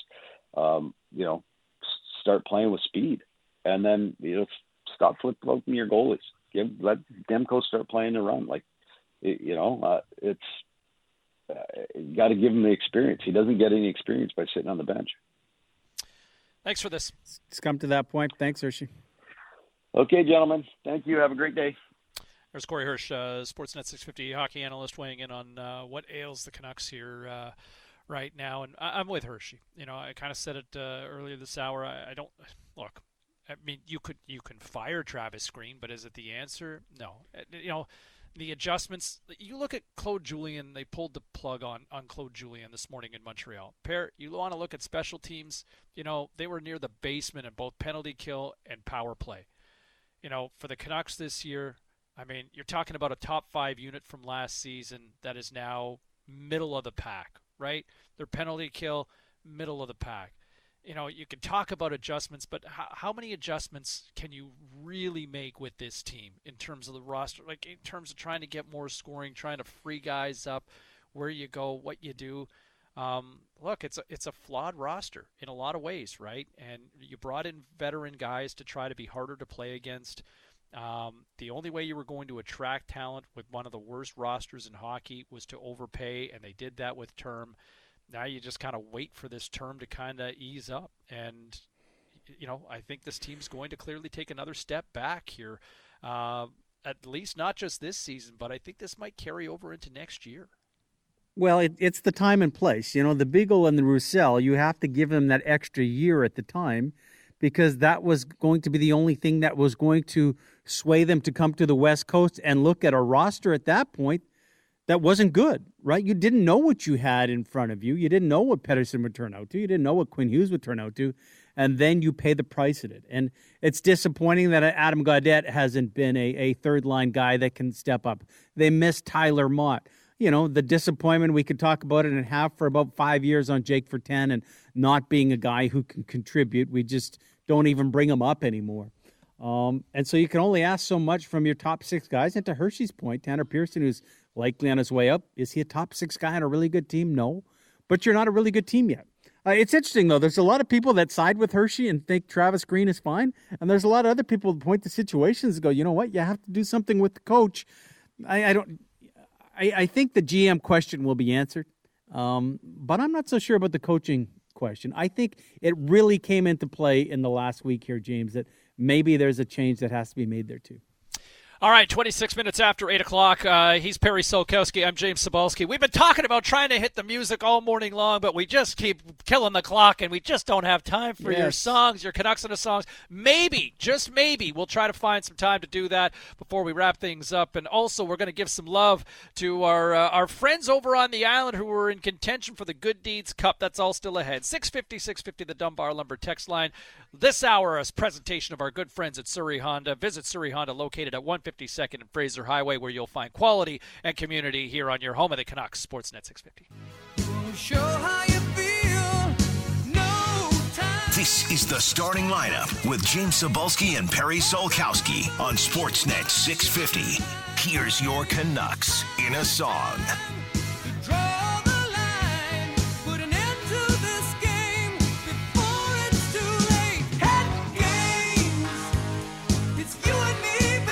Jason and Kamloops going with Nice a little job. head games from Corner. Yeah, not bad. Hey, I mean, that's what they've been playing, death by 1,000 cuts. Like, you and I always talk about a good bet. We both said, man, I wouldn't touch the Canucks for a bit. And then they get up to the great starts they do against Winnipeg. Last night, you're up by 3. You get the cheesy goal to start. You go, all right, you're good. And then you're right, man. The head games start to play on the bench with the fan base, and it gets you where you are today. 650, the Dunbar Lumber text line. A lot of people jumping in with different sort of thoughts about where their sort of music selection goes as the Canucks blow it again last night. Just an ugly night, squandering a 3-0 lead. This is a third blown lead where they've led by 2 or more goals in the last 9 days, and all resulting in losses now. Just as you heard Chris Wall mention, just 2 wins in the last 12 games now. Here we go. Massachusetts, Shane. Going with a little talking heads. This sums up the Canucks perfectly.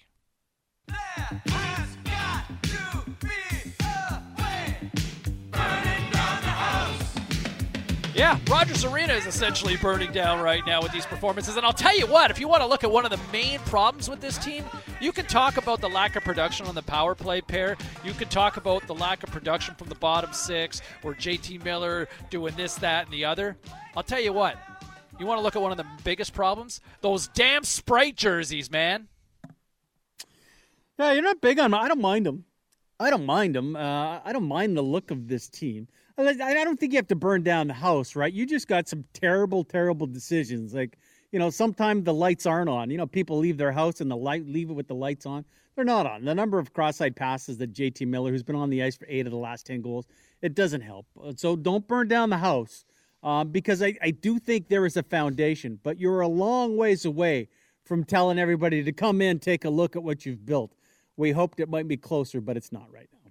Easy beasy with this submission here on this Wednesday morning on the Dunbar Lumber text line at 650. This one from Street Spirit from Radiohead.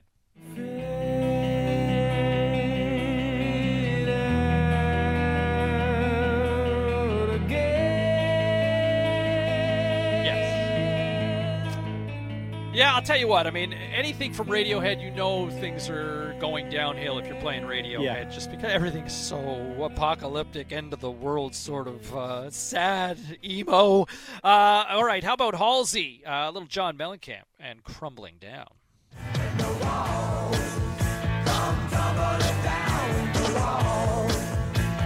Apropos. You know what hurts, Per, is like you've had this 10-game window where these were all the teams that you had a chance to try to, kick their ass and get back into it, right? You had the 4 games with Calgary. You had 2 with the Jets, these 2 with the Oilers, and then another 2 with Winnipeg.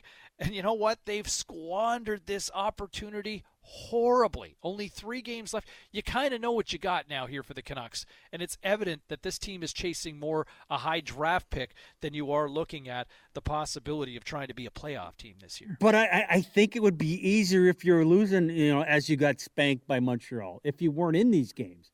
I mean, every one of these games, you had the lead and you can't finish with anything, right? It is death by 1,000 cuts. I think it's easier for this fan base to go, man, we just got blown out by the Oilers. We're not even good. But when you go, we actually could have beat Winnipeg. We should have taken 3 out of 4 from Calgary. Doesn't work that way. It makes it tougher for them. So do you know what you have? I know you're not good enough, but you do think, is there something there that allows you to compete for 20, 40 minutes against good hockey teams, but just not mentally strong enough? See if they figure it out. It's even just trying to compete for 20 minutes. And look, how many times have I said this over the last few weeks? These goals at the end of the period that just absolutely come back to haunt you. And it happened again late in the first period, a goal that should have never gone in, a goal that Thatcher Demko should have had. But you know what? You take the Oilers off life support, right? It's a 3-1 game after 20 instead of 3-0. And honestly, you allow teams to get back into it. They did it with the Flames. They did it with the Jets, just nonstop, and it continues to be a problem. All right, 37 minutes after 8 o'clock here on this Wednesday morning. James and Perry, Canucks back at it tomorrow night at Rogers Arena again with those Sprite can jerseys against the Edmonton Oilers once again. But, hey, look, the Good Deeds Cup is winding down. Got to get those votes in, and I'll tell you what, there's one of our own BC teams that are in the contention for a chance to win $100,000 to then donate to the charity of their choice. And joining us this morning, Anna Warhurst from the Victoria Admirals, BC representatives for the Good Deeds Cup. Nice. Good morning, Anna. Good morning. Well, you guys are in the mix. Give us a sense of how you guys got here on the dance floor. Where's the Good Deeds coming from with this team? So this year, because it's the best good deed not yet done, we had to come up with a great pitch to throw out there to Chevy to get them to pick us. So we decided to team up with the Children's Health Foundation of Vancouver Island and draw a comparison between the equipment that they are able to provide for kids with physical and mental health challenges and the equipment that our players use every day on the ice. So safety and mobility equipment, everybody needs it. It's an awesome cause, and I want to ask you this as a hockey mom. What has the year been like? Like, how have the Admirals, has it just been practicing all year? How tough has it been for the kids? We had some games at the beginning of the season, and then we got rolled back to phase 2, and even scrimmage was gone. So we went from even having shared ice with scrimmage back to just our own teams on the ice with spacing. And so it's been a little bit odd. But the interesting flip on that is because it's been like that, we were able to actually focus more on doing this pitch because Nice. we weren't being distracted by tournaments and games and all the other activities that kids do. And we've been able to turn practices into all sorts of things, like Carolyn Ouellette came up with a celly for us. So we filmed the kids doing cellies. We got that out on Twitter and Facebook. We got some love back from Carolyn for that. So we never would have done that had this been a normal year. So we were able to flip the script and make it a little more fun for the kids because just practice only can be a bit of a grind. It's the worst. We're in it for the games, right? Yes, well, that's what we hope to. We get it, yeah, exactly. You want to play. I mean, you want to play the games. I mean, kids, I appreciate that. But listen, you guys, this is a good thing what you're doing. So, hey, look, time's running out for people to want to vote. How do we do it? You go to gooddeedscup.ca. All the pictures are there. Go find ours at the bottom of the screen. Hit vote now. Go for it. You've got till 11:59 p.m. Eastern. I say it that way because we do have fans all the way across Canada. Yeah. So get on it now. You can vote once a day. So just maybe right now is a really good time to do it. Has this, quickly, Anna, has this been a group that's been together for a long time, or are they in and out, or do you have a core group here? We've got a number of players that have played together for a few years. So the two Saanich and Victoria associations amalgamated a couple of years ago. And but I know a number of the coaches I've been working with for the last few years. So, and some of these kids my son has played with since the very beginning. Awesome. Well, this is where BC can win. Get out and vote, everybody. It's a great cause. Good on the team to decide this is what you want, and best of luck. Let's hope everybody gives you that final push and we win one on the West Coast. Thank you. We really appreciate the love. Thanks, Anna. Anna Warhurst from the Victoria Admirals, the BC representatives for the Good Deeds Cup. You can vote until tonight at 9 o'clock. So basically, watch Young Rock, and then Young Rock was last night. I missed it. No, Do you watch that? I watched the premiere last week, and then the Canucks game was on. I totally missed it. So there you go. So anyway, vote 9 o'clock tonight, and then hopefully the kids from the island can deliver $100,000 to the charity of their choice, which is the Children's Health Foundation of Vancouver. Hey, look, if somebody's willing to donate, and like Chevrolet is willing to donate $100,000 for a charity, why not make it a charity here in our own community right here, and we can do it here in BC on the support those kids. They're doing a good job, and you know what? All it does is take a little click. We can do that, right? It's like just as easy as just liking something on social media, right? We can do that. Let's do that. It's great at Anna says. I mean, and you're in it. I know you weren't coaching this year, but the number of kids that are out there on the ice and having to play and go, hey, man, pivot a little bit. Here, we'd love to play games. We can't, so here's how we can focus. Here's how we can make a difference in our community. Hey, they'll remember this at U13, what they did if they win it and how they can help out. It just makes the community better as, maybe we don't have to be concerned that kids for the last 12 months have been raised by day-drinking parents. Some are still doing the right thing, right? Yeah. 8:41, some final thoughts before we turn things over to the Scott Rintoul Show. A lot of you jumping in with your thoughts as well. This is the great thing about Canucks Nation, right? It is a passionate fan base, even when it's going sideways. We'll share some of your thoughts on the Dunbar Lumber text line at 650-650, and we'll do it next right here on your home of the Canucks Sportsnet 650.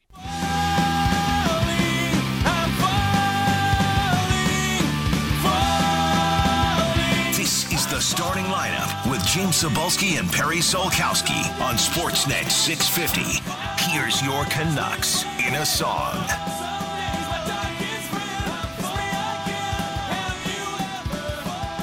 I'll wake you up. Oh, my God. I sat in a mosh pit at an Offspring concert about 10 years ago and just got my ass kicked. But Nelson and Kelowna and East Van Tommy both sharing a similar mindset here with this one, both suggesting the Offspring, Have You Ever, for their Canucks in a song this morning here on the starting lineup. A presentation of Surrey Honda. Visit Surrey Honda, located at 152nd and Fraser Highway, where you'll find quality and community. As the Canucks, no signs of stopping this falling, as they've now lost 10 of the last 12 games, pair. Man, I'm trying, even when Derek Pouliot and Eric Goodbranson were manning the blue line, I don't think they had a run quite as epically terrible as this one right now. Hey, Goodbranson's playing 20 minutes in the Senators organization, and they're playing with a lot of heat and playing hard. And deservedly get the 2 points against Montreal last night, so go figure. So many texts coming in, which speaks to the passion. Canuck core believer said this, and I won't get into it. The perfect world, Markstrom would have been re-signed 2 to 3 years. I'm tired of the Markstrom and the Tanev that's done. He said, unfortunately, the eventual required transitions happened this year and has been even more pronounced for this shortened season.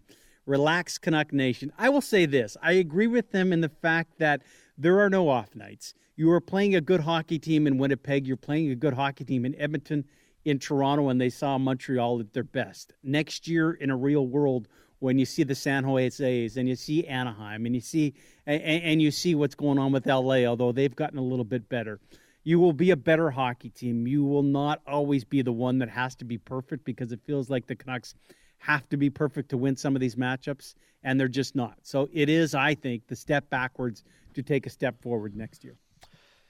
It's, you know what, look, 3 years from now or 4 years from now, you may not like that Markstrom contract, right? I think we were both of the same opinion going back about 6 months ago on this sort of, hey, do you commit that sort of money to Jacob Markstrom for 6 years? I was kind of a hard pass on that. But for the short term, for the now, this is a big problem for the Vancouver Canucks, because you've regressed at a key position for this team. Look, you got your goaltending right now is giving you a save percentage below 9. That is awful. Like this, in the 1980s, you could get away with it.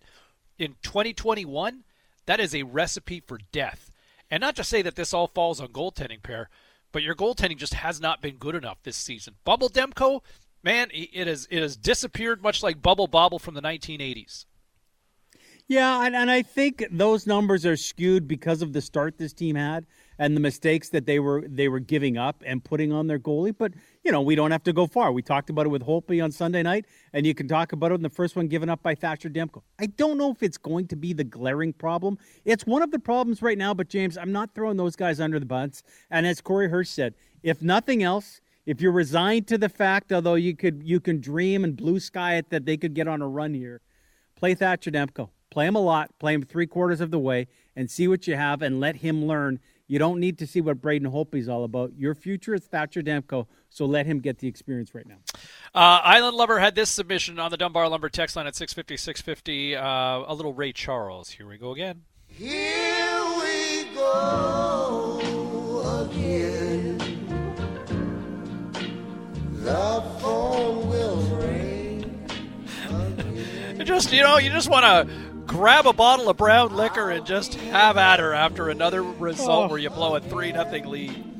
I just imagine the guys coming back from commercial break, when there's 3 minutes left, and rather than the uppity music, you play this before Shorty and Cheech and Batch and Hershey start talking about the play again. Because we all saw it coming last night. Everybody saw it coming. Oh, just painful. Jordan and Langley, stop dragging my heart around from Stevie Nicks.